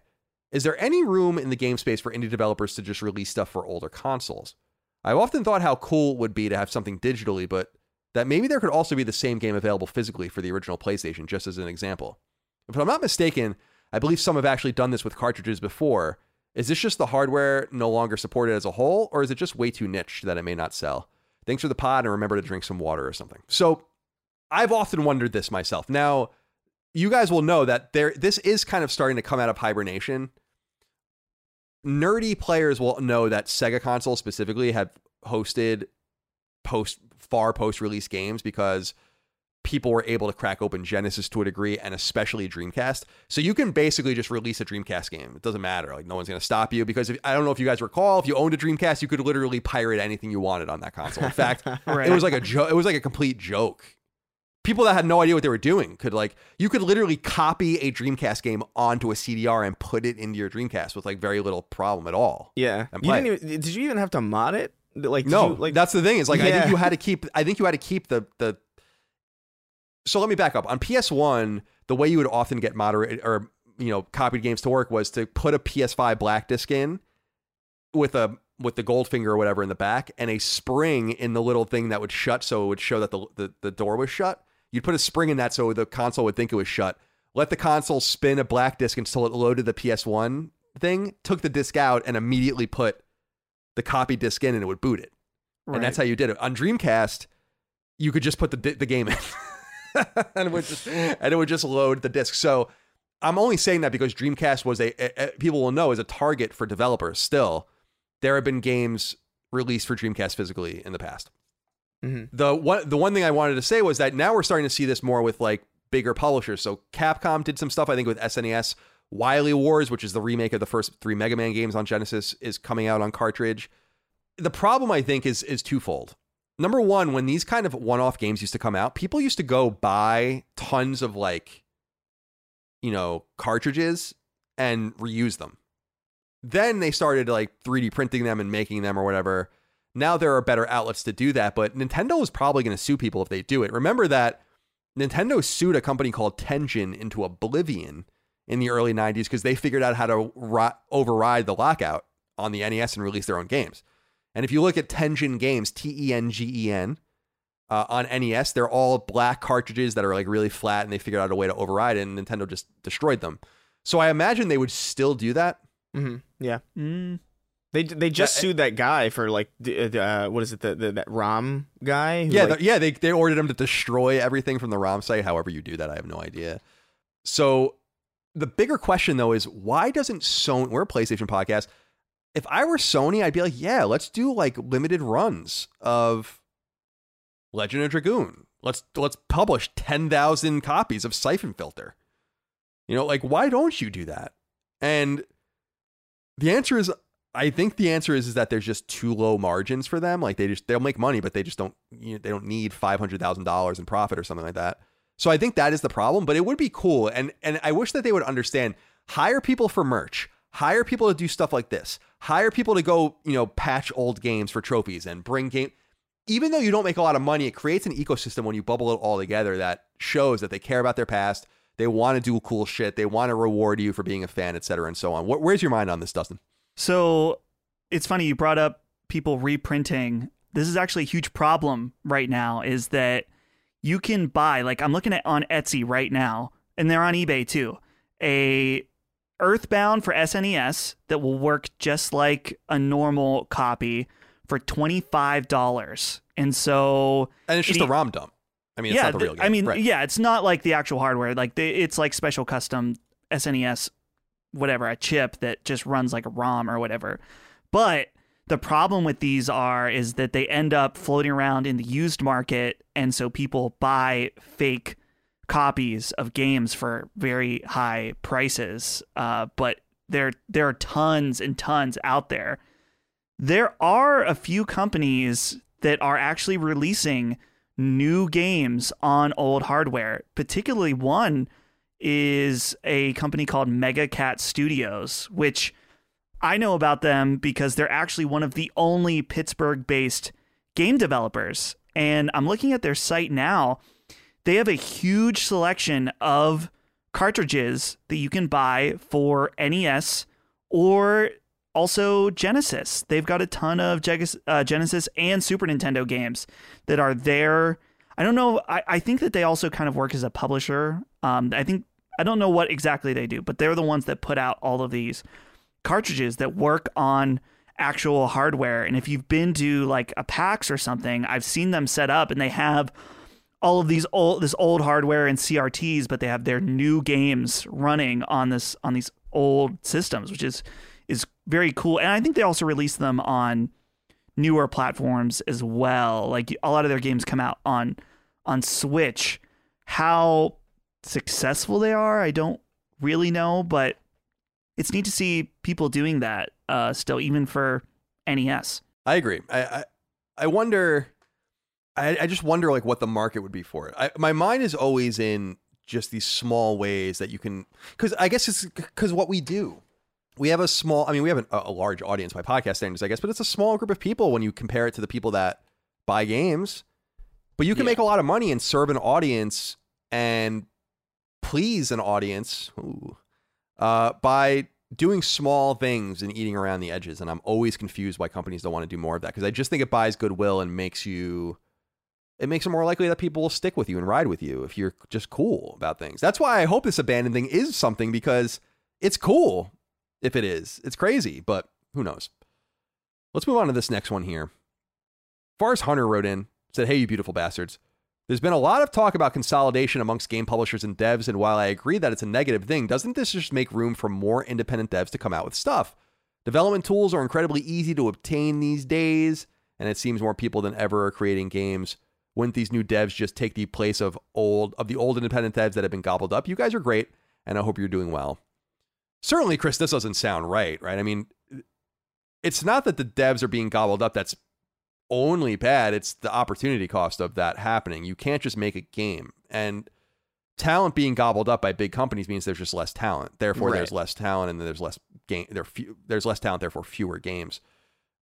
Are we overstating the consolidation issue, or do you think that there is like a real monopolization happening at the top? Because I do feel like there is. Of course, there's going to be games that slip through the cracks because of the democratization of digital platforms, but it doesn't mean this is what we would want. Yeah. If I don't think I feel uncomfortable using the term monopoly just because it's, it's not quite. That's not strictly accurate. It's not really accurate. But like, I do think that there is danger in just a consistently. If this continues to happen, there's only so many studios, like, and there's only so many. You have to imagine, like, I don't know, like the amount of new studios founded per year isn't nearly as high as the amount of studios that are bought especially like with these Embracer Group people and like all these people just gobbling up everything that they can find. I think the issue is mainly. It's harder. Like, let's say you're an independent developer, right? Like, you're two guys and you're just trying to make something cool, and every other developer around you is purchased, right? And given this influx of money from this person, this group of people at the top, and they have all these resources to the point where like anything that they make is likely going to outdo anything that you're going to be able to make, and you're going to feel kind of like, oh man, we need. It's almost like. It's going to feel like you need to be a part of a conglomerate in order to get anything done. And I feel like that's probably going to be something that is, I don't think that's necessarily like the best mindset to have in games in games. Like, especially like there are people who have made amazing shit. Like the dude who made Stardew Valley like made that by himself. But that's like these are very rare occurrences, and most people are probably going to be like, well, yeah, maybe we should just go with these guys, because why not? It's free money. It's a little bit more security than we would have had otherwise, especially now when security is like so low. I just don't think it's a comfortable environment for the games industry to exist in, especially if it continues to go down this road, because then that's just the atmosphere of it, and it doesn't. I don't know. I just don't think it facilitates a good community and a good industry, and like I don't know. I think it should slow down a little bit. But it's not, so. No, it's certainly not. Whatever. We just read some acquisitions earlier. Yeah, literally. The final inquiry I think we can all answer here. Aaron Omar wrote in and said, "Greetings, CDC. I recently took part in a survey pertaining to Gran Turismo Sport via email invite. It asked me to describe how the game affected mental health positively or negatively. This had me thinking how deeply ingrained video games can be towards our well-being. Would you gents care to describe moments in gaming that have affected your mental health in a positive or negative fashion? Thanks for all the great content." Dustin, I think there's two things to talk about here. First of all, that's very interesting. Yeah. Right. This is a first-party game. Sport is the last Gran Turismo game, of course, so it's also interesting that they're surveying people on a game that's going to be waning over the next year. But then it also raises the question of how have games affected me positively or negatively? And I got to say, I'm sure that there are negative effects, no doubt. I mean, I've been playing games for over 30 years. But video games have been an overwhelmingly, stunningly positive force in my life that have probably saved me from, I don't know what. I really don't. I just don't even know what I would do with my life without video games. I know that's weird to say, but they've meant so much to me, and I built an entire life and I don't know, ethos and personality based on covering them, and have been doing it for so long professionally, and I've made my whole career on it. But all that aside, like, games are where I go when I need to escape for some reason, and that's always a positive to me. And if anything, when I'm not, the bummer, Dustin, is that when I'm bummed, it's hard for me to play games. I can't focus on them. So anyway, what do you think about this? Have video games been well, whatever you want to say. You can say whatever you need to. Yeah, I would say that overall, like you, I mean, it's a huge positive aspect for mental health overall. I've talked about, I've been very honest and willing to be made fun of for the idea that the game Undertale, I feel like some of the stuff in the game was able to help me be a more empathetic person. And I think about that often. And I think that there are tons of stories or lessons or whatever from games that can be extremely positive. And it goes beyond that. Like, there's something great about multiplayer games and the ability to get on Discord and hang out with the boys, right? Like, yeah, it's almost like a reason to get on and hang out, like talk to some of your friends for a few hours at a time sometimes. And a lot of really deep conversations I've been while playing like Destiny 2. Like, we're doing strikes, but we're talking about, like, you know, my girlfriend XYZ, and this really sucks. You know what I mean? Like, it's a time that people can really connect with one another, and that's very important. As far as the negative aspects, the only thing I can think is, I know that if I get very frustrated with a game, which I've gotten way better at, it will make it, like, let's say I'm frustrated with a game to the point where I stop playing. There could be like a 30-minute window where I'm like irritated and crabby, like a little baby, basically. And it's like, I've learned that it's like, I don't want to be rude or mean to the people around me, particularly Holly, because I'm like frustrated about a stupid video game. So I could see that having a negative aspect to it in certain instances. Luckily, I feel like I've done pretty well navigating out of that. But yeah. Yeah, I don't get so aggravated anymore either. It definitely has gone down. Mostly because I think I've really just identified, as we've discussed on the show in the past, that if because I reached it in Ender Lilies recently where I'm like, I just can't beat this boss.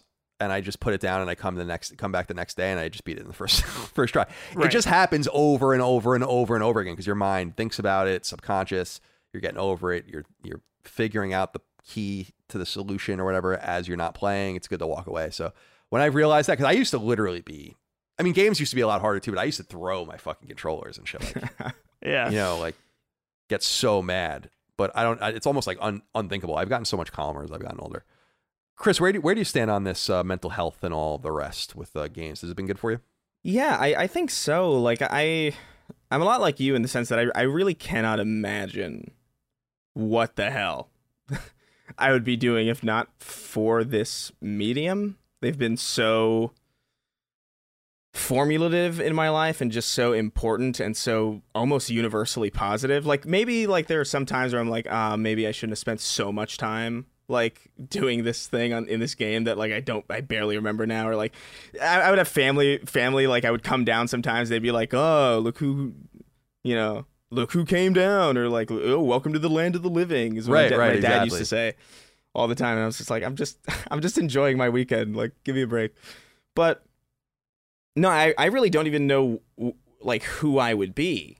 Like I've talked about this before, and maybe this might get a little heavy. I don't intend it to necessarily, but in like, I was living in New York in 2001, and like my sister had passed away like earlier that year, and then 9/11 happened. It was like the worst. It was such a terrible year for me, and I grew up in like a very Catholic family, and it was like very much like, oh, God, this, God plan. Is like, I don't know, this does not help me at all.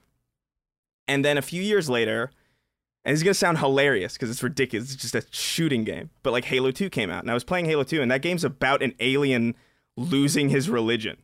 And I remember that was so incredible at the time, because it was the first time that I really felt like I weirdly like related to this thing that like should not be relatable at all. It's Keith David with like 4 lips, like speaking. It makes no sense. But it was like really important to play that game and like experience that and like kind of like, and I have like so many stories like that, and it's just like I can't overstate the positive effect that this industry has had on me. I really don't know what I would be doing. I literally started my YouTube channel because I saw people making machinimas and stuff, and was like, oh, you can make movies in video games? That looks cool. And now I have a job because of it. And it's, I've met so many great people through them, and I can't think of a negative effect outside of maybe just other people's negative perception of how much fun I was having. It's really, I love what you say about just people just don't understand you. Welcome back to, where you been? You turn into it, fall into the TV. It's like, leave me alone, man. Yeah. I'm doing well in school. I have a job. I don't ask you for anything. Leave me alone. And they're just sitting in the living room watching like a baseball game for like 6 hours, and it's like that's the thing I get with my sister. One of my sisters, Dana, who just does not care about games, just does not care. And I try to instill in her, I'm like, please just let me. But she's an English teacher. She loves literature, and she like is for absolute. I've never seen anyone read as much as her and all that. And I'm just like, don't you? And she's a big HBO fan, so I'm like, you'll see The Last of Us next year, and maybe that will turn you around on the possibilities. But there is one more piece of news as a postscript. I don't know if you guys saw it. I want to just. Oh, what happened? What the hell? I saw it. I have my sweet 80s Uzi water gun, by the way. November 11th, 2021. The Elder Scrolls V Skyrim Anniversary Edition. PS4 and PS5. Free next gen console upgrade. Dude, if you're watching the video and you saw me make a face when Chris was talking for a moment, it's because my Twitter was up and I was like, oh my God, they're doing it again. We can't let them get away with it. We can't. So what's going on here? I mean, just real quick, this is another Bethesda game, that's coming to PlayStation. Now I know that Phil I was going to say Todd, but yeah, Phil. Let's say Phil said that the games with a history will be on the next console, or it will be on PlayStation. Does this mean? I mean, why would you not think that Elder Scrolls 6 would be on PlayStation now? I'm sorry, I don't understand what else you want me to say. Yeah. Why wouldn't you think that? Dude, and the other thing is they upgraded Hellblade for Series X. They did not upgrade it for PS5. Right, and Psychonauts also not coming to PS5 natively. Right. They're making deliberate decisions. Mm-hmm. They are.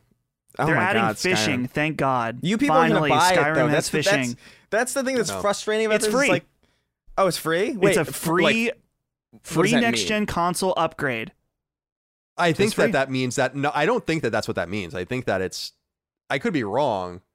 Oh, wait, free next-gen upgrade coming soon. You can upgrade the special edition to the anniversary edition.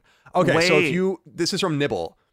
If you have the special edition already, you can upgrade it. Otherwise, you get to buy it again. Right. And I think the free next-gen upgrade thing is saying that if you buy it on PS4, you'll get it on PS5. Yes. All right. So they're selling the game. I mean, I think this is a significant piece of news. I can't stand Skyrim anymore. I know it's a joke, but it is something that they've now announced. I mean, Quake and this, right? I mean, but why not? But why not Psychonauts? Why not? So this is weird. I don't know. I the only way you can bet, but then you'd say like, okay, so maybe it's the Bethesda stuff. But then you're like, but Starfield is not on PlayStation, you know? So I don't know. Yeah, it's confusing. It is. I mean, anyone who says that it's not confusing, you're a liar. No, it's. I'm sorry, you're a liar. You're ridiculous. It is confusing. It's confusing.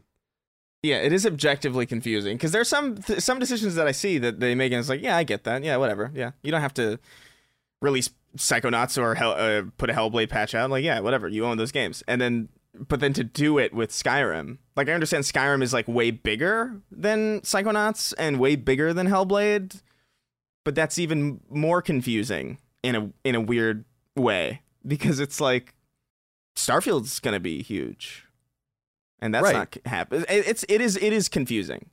The Quake thing is. I think the Quake thing's even more confusing, just because. Why would you feel the need to release that on? Quake has never been on PlayStation, the first one, ever, never. So they could have literally been like, yeah, we're releasing it everywhere but PlayStation. Why wouldn't we? Everyone would be like, oh yeah, of course, that makes sense. So now I'm just back to square one. But what is the difference? Like what is the like what actually is the substantive difference in this anniversary edition? They added fishing apparently to it. Oh my God. Look, Skyrim is I can't look. Skyrim's a very important game. I loved it at the time. I have fond memories of it. I can't pretend like I don't. It's definitely probably in like a top 20 of mine, I would imagine. But let it fucking die. And if you're going to update it, like do something substantive, like really insane.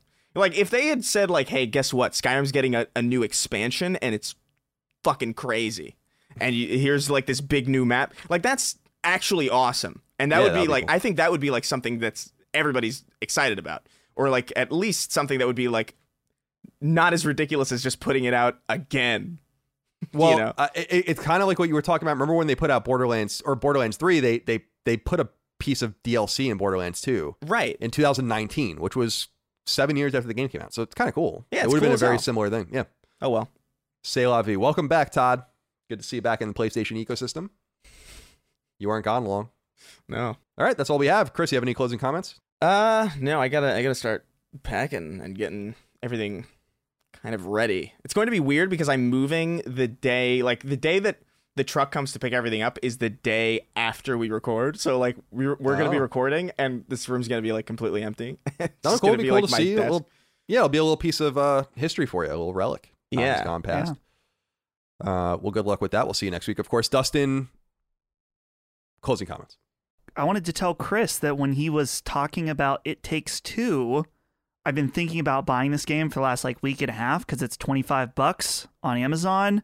I just went ahead and did it when you were talking about it because I have 2 controllers now for PS5. So I think this is a good game for Holly and I. Looking forward to it. Yeah, I'm curious. I'm curious what you're gonna think because it really is like so much better. That's what I've heard. Everyone says that, and so I was like, you know what? It's time to do it. I by the way, I meant to bring this up earlier. We just didn't have a chance to talk about it with Cyberpunk getting its 1.3 patch, which is a substantial update.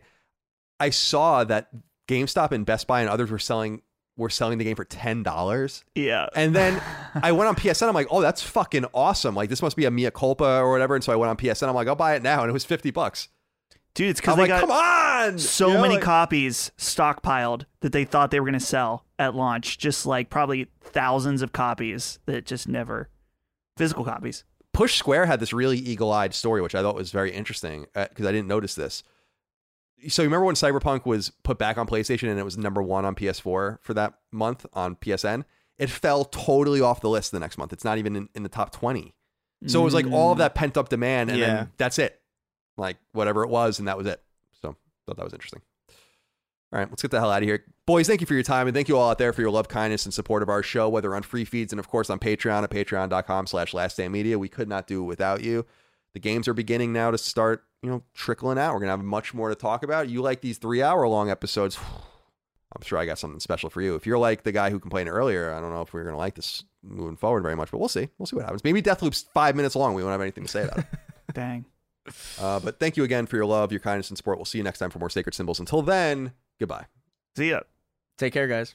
Sacred Symbols, a PlayStation podcast, is a product and trademark of Last Stand Media and Collins Last Stand LLC, and is proudly recorded in the USA. The show is conceived by, is written by, and is directed by me, Colin Moriarty. My co-hosts are Chris Raygun Maldonado and Dustin Furman. The show is produced by executive producer Dustin Furman. It's edited by associate producer Ben Smith. All of Last Stand's theme music is by my best friend, Ramon Narvaez. As you know, all of Last Stand's shows, including Sacred Symbols, are fan-funded on Patreon at patreon.com/laststandmedia. The following names are at the producer level on Patreon, our highest tier, and we're grateful for your thoughtful and kind contributions to our independent endeavor. Thank you.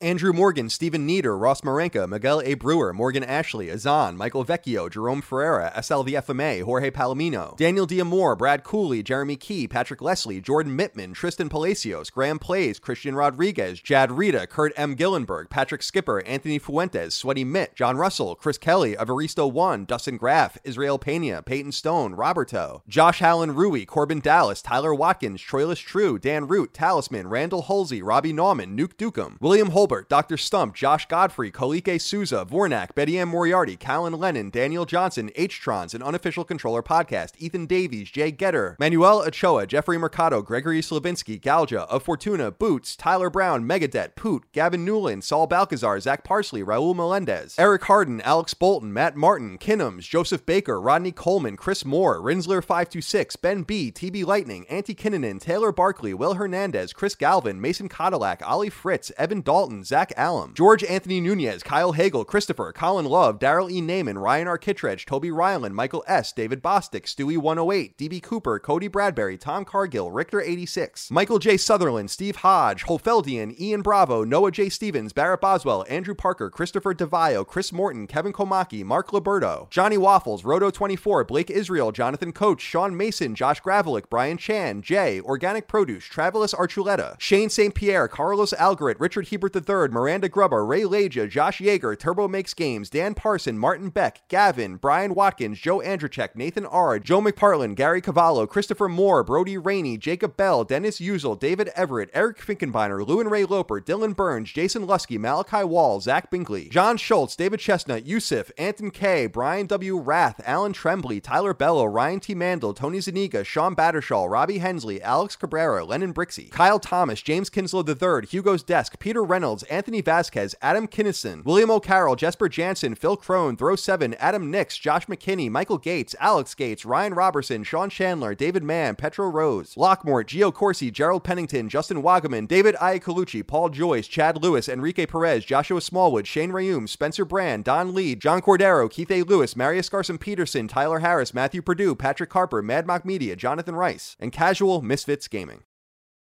Angie has made it easier than ever to connect with skilled professionals to get all your jobs done well. I absolutely love this because, if you own a home, it can be really hard to maintain. It's hard to find people that can help you for a big project or a small. Well, whether it's in everyday maintenance and repairs or making dream projects a reality, it can be hard just to know where to start. But now all you need to do is Angie that and find a skilled local pro who will deliver the quality and expertise you need. Angie has over 20 years of home service experience, and they've combined it with new tools to simplify the whole process. Bring them your project online or with the Angie app, answer a few questions, and Angie can handle the rest from start to finish.